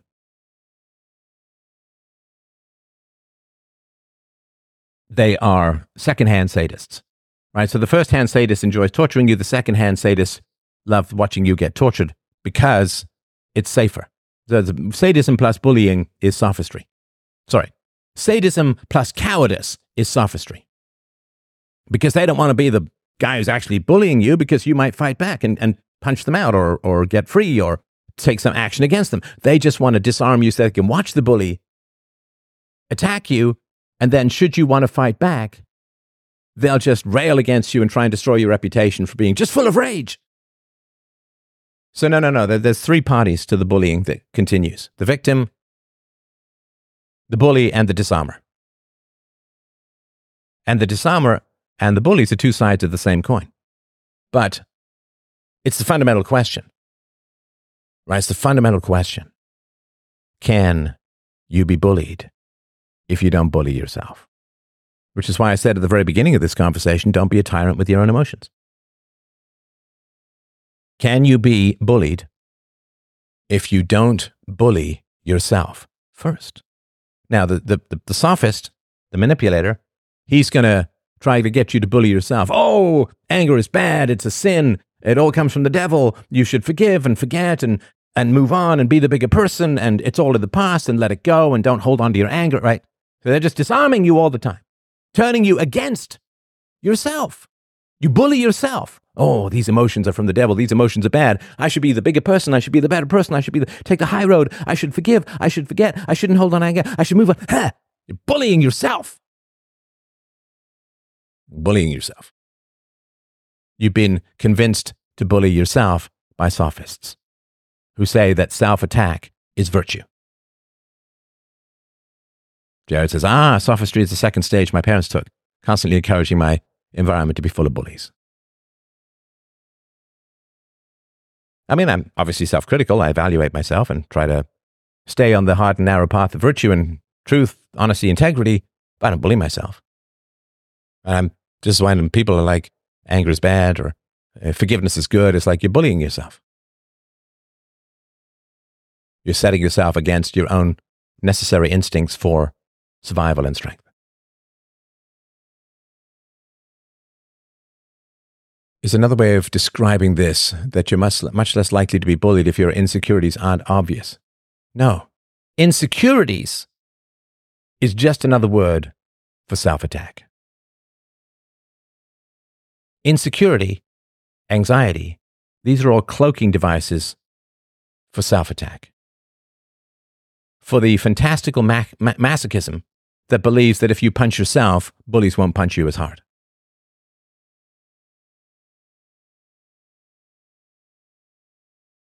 Now, I'm not insecure about my abilities to be a backup dancer for a rap group. I'm not insecure about that because I don't want to do it. I have no particular talent or skill in that area, so I'm not insecure about it.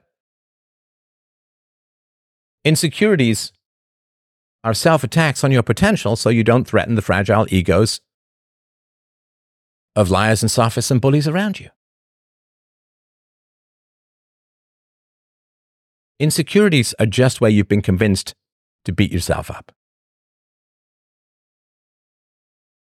I don't like the word insecurity. I just reframe it, I think accurately, as self-abuse.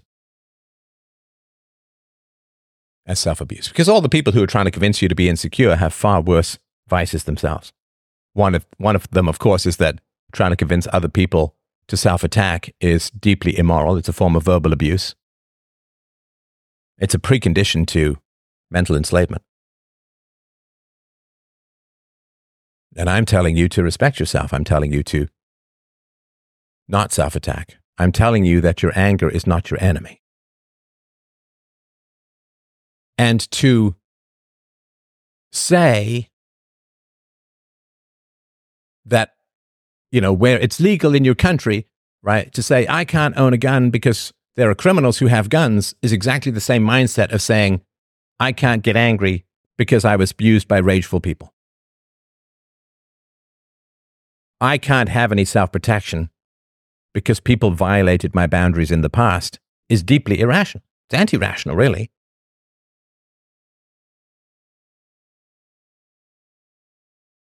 There are people who poison others in the world, therefore I have to eat poison.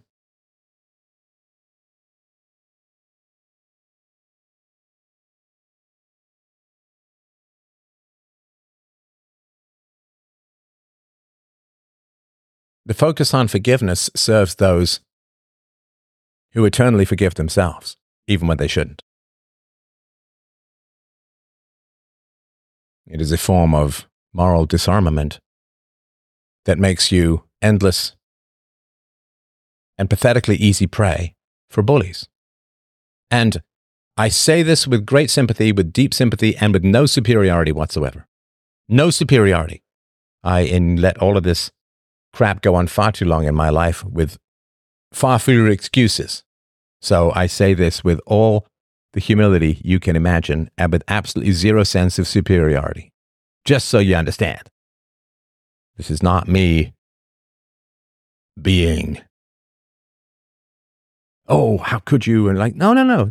Deep sympathy, deep understanding, deep empathy. And deep humility about what I did for far too long. So please understand, this is not a guru tossing down instructions from a high mountaintop.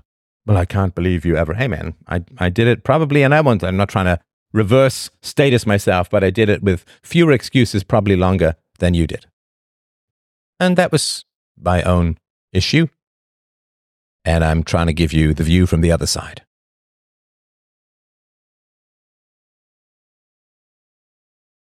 So tell me this is helpful. I know we've hit forgiveness a bunch of times, but it is a core edifice and core methodology of subjugation in the world that is. So if you do find this valuable, you can tip on the app. You can tip at freedomain.com/donate. You can tip everywhere. Thank you. I appreciate that tip.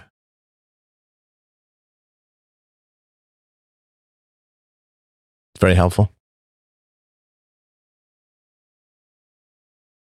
Every younger brother with a dysfunctional older brother has the older brother grab your hand and use it to punch yourself. Is your solution then to cut your arm off as an adult? No, it's not. It's really not. Anger will protect you from bullies. Disarming yourself because there are criminals is something that only a criminal would suggest. Thank you for the tip. I appreciate that. Disarming yourself because there are criminals is something only the criminal wants.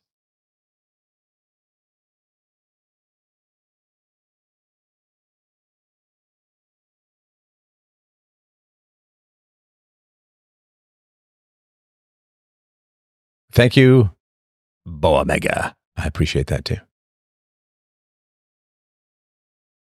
I want to find a church, but one of the things holding me back is the forgiveness thing in Christianity. Right. Well, that's a very, very deep question. If you look at the religions that don't have forgiveness as a central commandment versus those that do, which is spreading and expanding and which are contracting and decaying. I'm still really curious about how you would define mercy and whether you think it is a good. So mercy is refusing to attack someone who has been disarmed and is no longer poses a threat to you. Mercy is the barrier which prevents us from responding to abuse by becoming abusers. So if somebody attacks you and you disarm them and you thump them and they fall down and they're unconscious, right?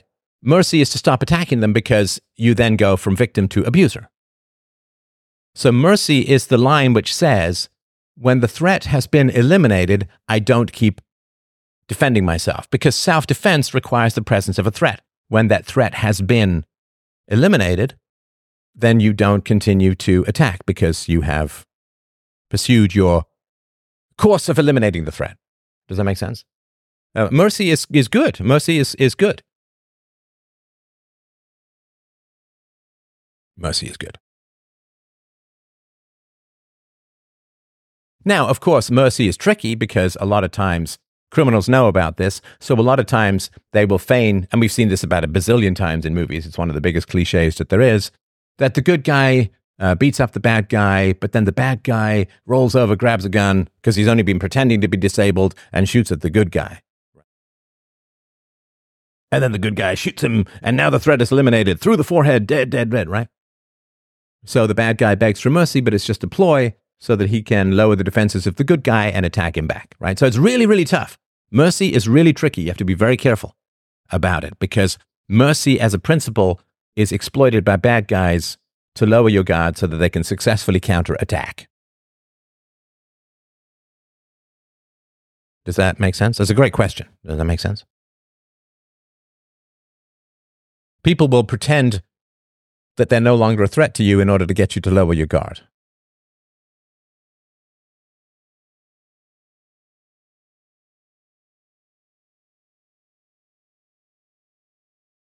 Yeah, it's also, I talked about this with Jordan Peterson many years ago about, quite sadly, the ideologies that treat women the least well tend to expand the greatest.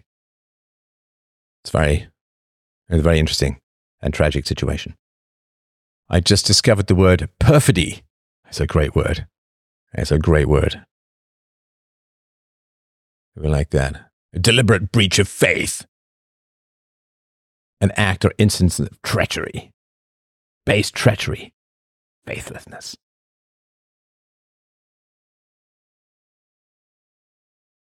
Yeah, it is.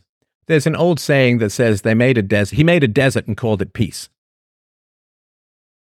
So you can get less obvious social conflict by disarming the victims of brutality. And then there aren't any shootouts because the victims are all disarmed. But there's way more predation. Right? So it's kind of a low IQ. I'm not calling anyone here low IQ, but it's kind of a low IQ thing to say, well, if we disarm the victims, there'll be fewer shootouts. It's like, yes, but there'll be much more predation. And it will be less obvious. Right? So people who just want to cover the surface of things, right? Not good.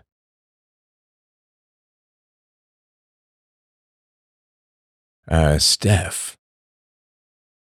Speaking about women, I was debating someone, and my argument was that the sexual market has been distorted by the government. He agreed with my reasoning, but he still insisted that if women are given the freedom of mate selection,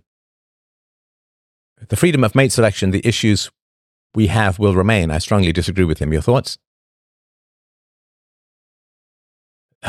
Whatever the question is, the answer is more freedom. I don't care what the question is, the answer is more freedom. More freedom.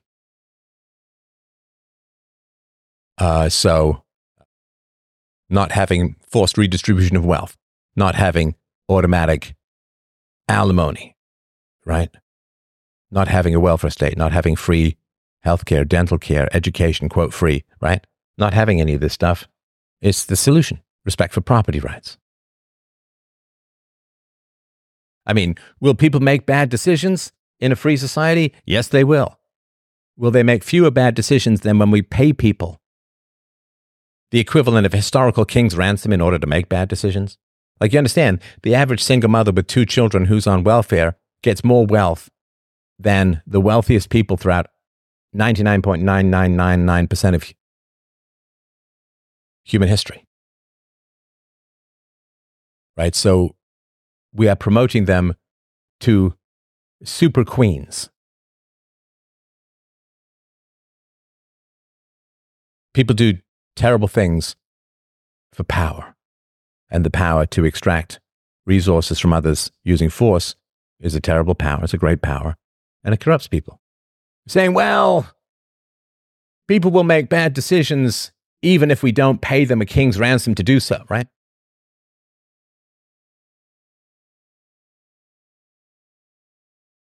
If you were to go through any woman in history, and you were to say,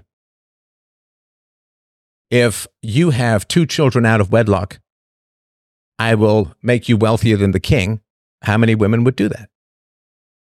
Just have 2 children out of wedlock and I'll make you wealthier than the king. How many people would stand on principle?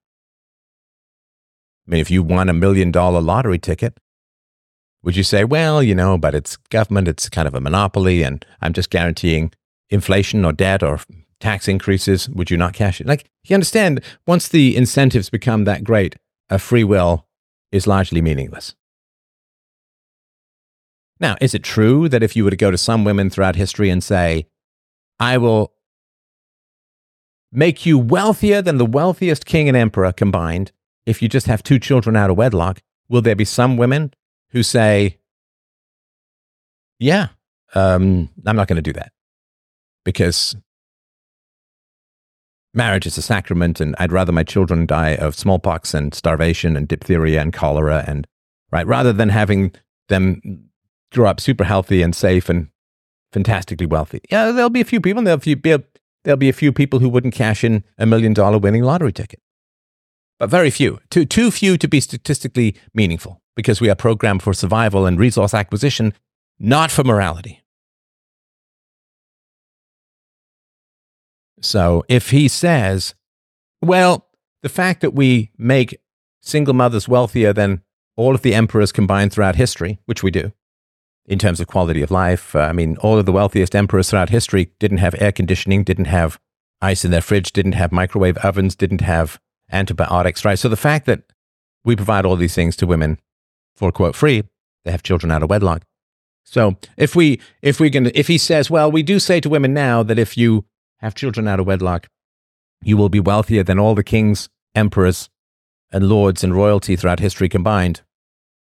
But they'll still make bad decisions even if we don't offer them all that stuff for free. Well, then I don't know what he's talking about. I don't know what the idea that someone's going to behave exactly the same whether or not you give them a $5 million winning lottery ticket. Well, okay, so this guy did spend all of this money, and he did buy this giant house, and he did invest in all these businesses, and he did quit his job because we gave him $5 million winning lottery ticket. Yeah, but if we didn't give him that money, things would be about the same. It's like, what are you talking about? I don't know what people are talking about. The idea that this massive amount of subsidy is not going to make any foundational difference in behavior if it's not provided. I don't understand what that means. Well, gosh, it's true that this guy does show up to his job because we pay him $80,000 a year. But, if instead of paying him $80,000 a year, we charge him $80,000 a year to come to work, it's pretty much the same. What's going to change? The fact that we've gone from a massive bribe called pay to a massive deficit called debt. The fact that instead, like it's a $160,000 spread, instead of paying him $80,000 to come and do his job, but now charging him $80,000 to come and do his job, it's pretty much going to be the same. I wouldn't even know what to say. So instead of giving women all of this free stuff, they would have to pay for it. And the idea that that wouldn't change their behavior is so anti-reality that I wouldn't even know what to say to someone like that. Right? So you understand, and this is from some years ago, I did a whole show on this. The average woman in America who has 2 children gets the equivalent of about $100,000 worth of income from those 2 children. In other words, she would have to make $100,000 to get all the benefits she gets for free from being on welfare and not having a father in the home. $100,000 was more than just about everyone in history ever made. It's called the welfare gap. And what that means is that, and it was $85,000 10 years ago. It's probably way more than $100,000 now, probably $125,000, $130,000 now that she gets, right? What that means, of course, is that if she gets a job, until she makes more than $100,000, $125,000, she's taxed at 100%. And then after she starts to make more than that, if she's making $200,000 a year, she really is only making an effective net of $75,000 a year, except she's got to work really hard and she just gets to spend time with her kids. So the idea that people won't change if you stop giving them $125,000 worth of free stuff a year, that wouldn't change their behavior, is so, this is somebody who just simply doesn't understand that human beings respond to incentives. I mean, he literally would be like a car dealer, and he says, he would be in charge of a car dealership where they sell a car for $50,000, right? Right. And then they say, well, we're not going to have any change in our number of customers or how many cars we move if instead of charging people $50,000 for a car, we pay them $50,000 to take a car and then pay all of the expenses, gas, insurance, repairs, right? So we're going to pay people $50,000 to take our cars rather than charging them $50,000 for a car. And he says, well, that doesn't really make any difference.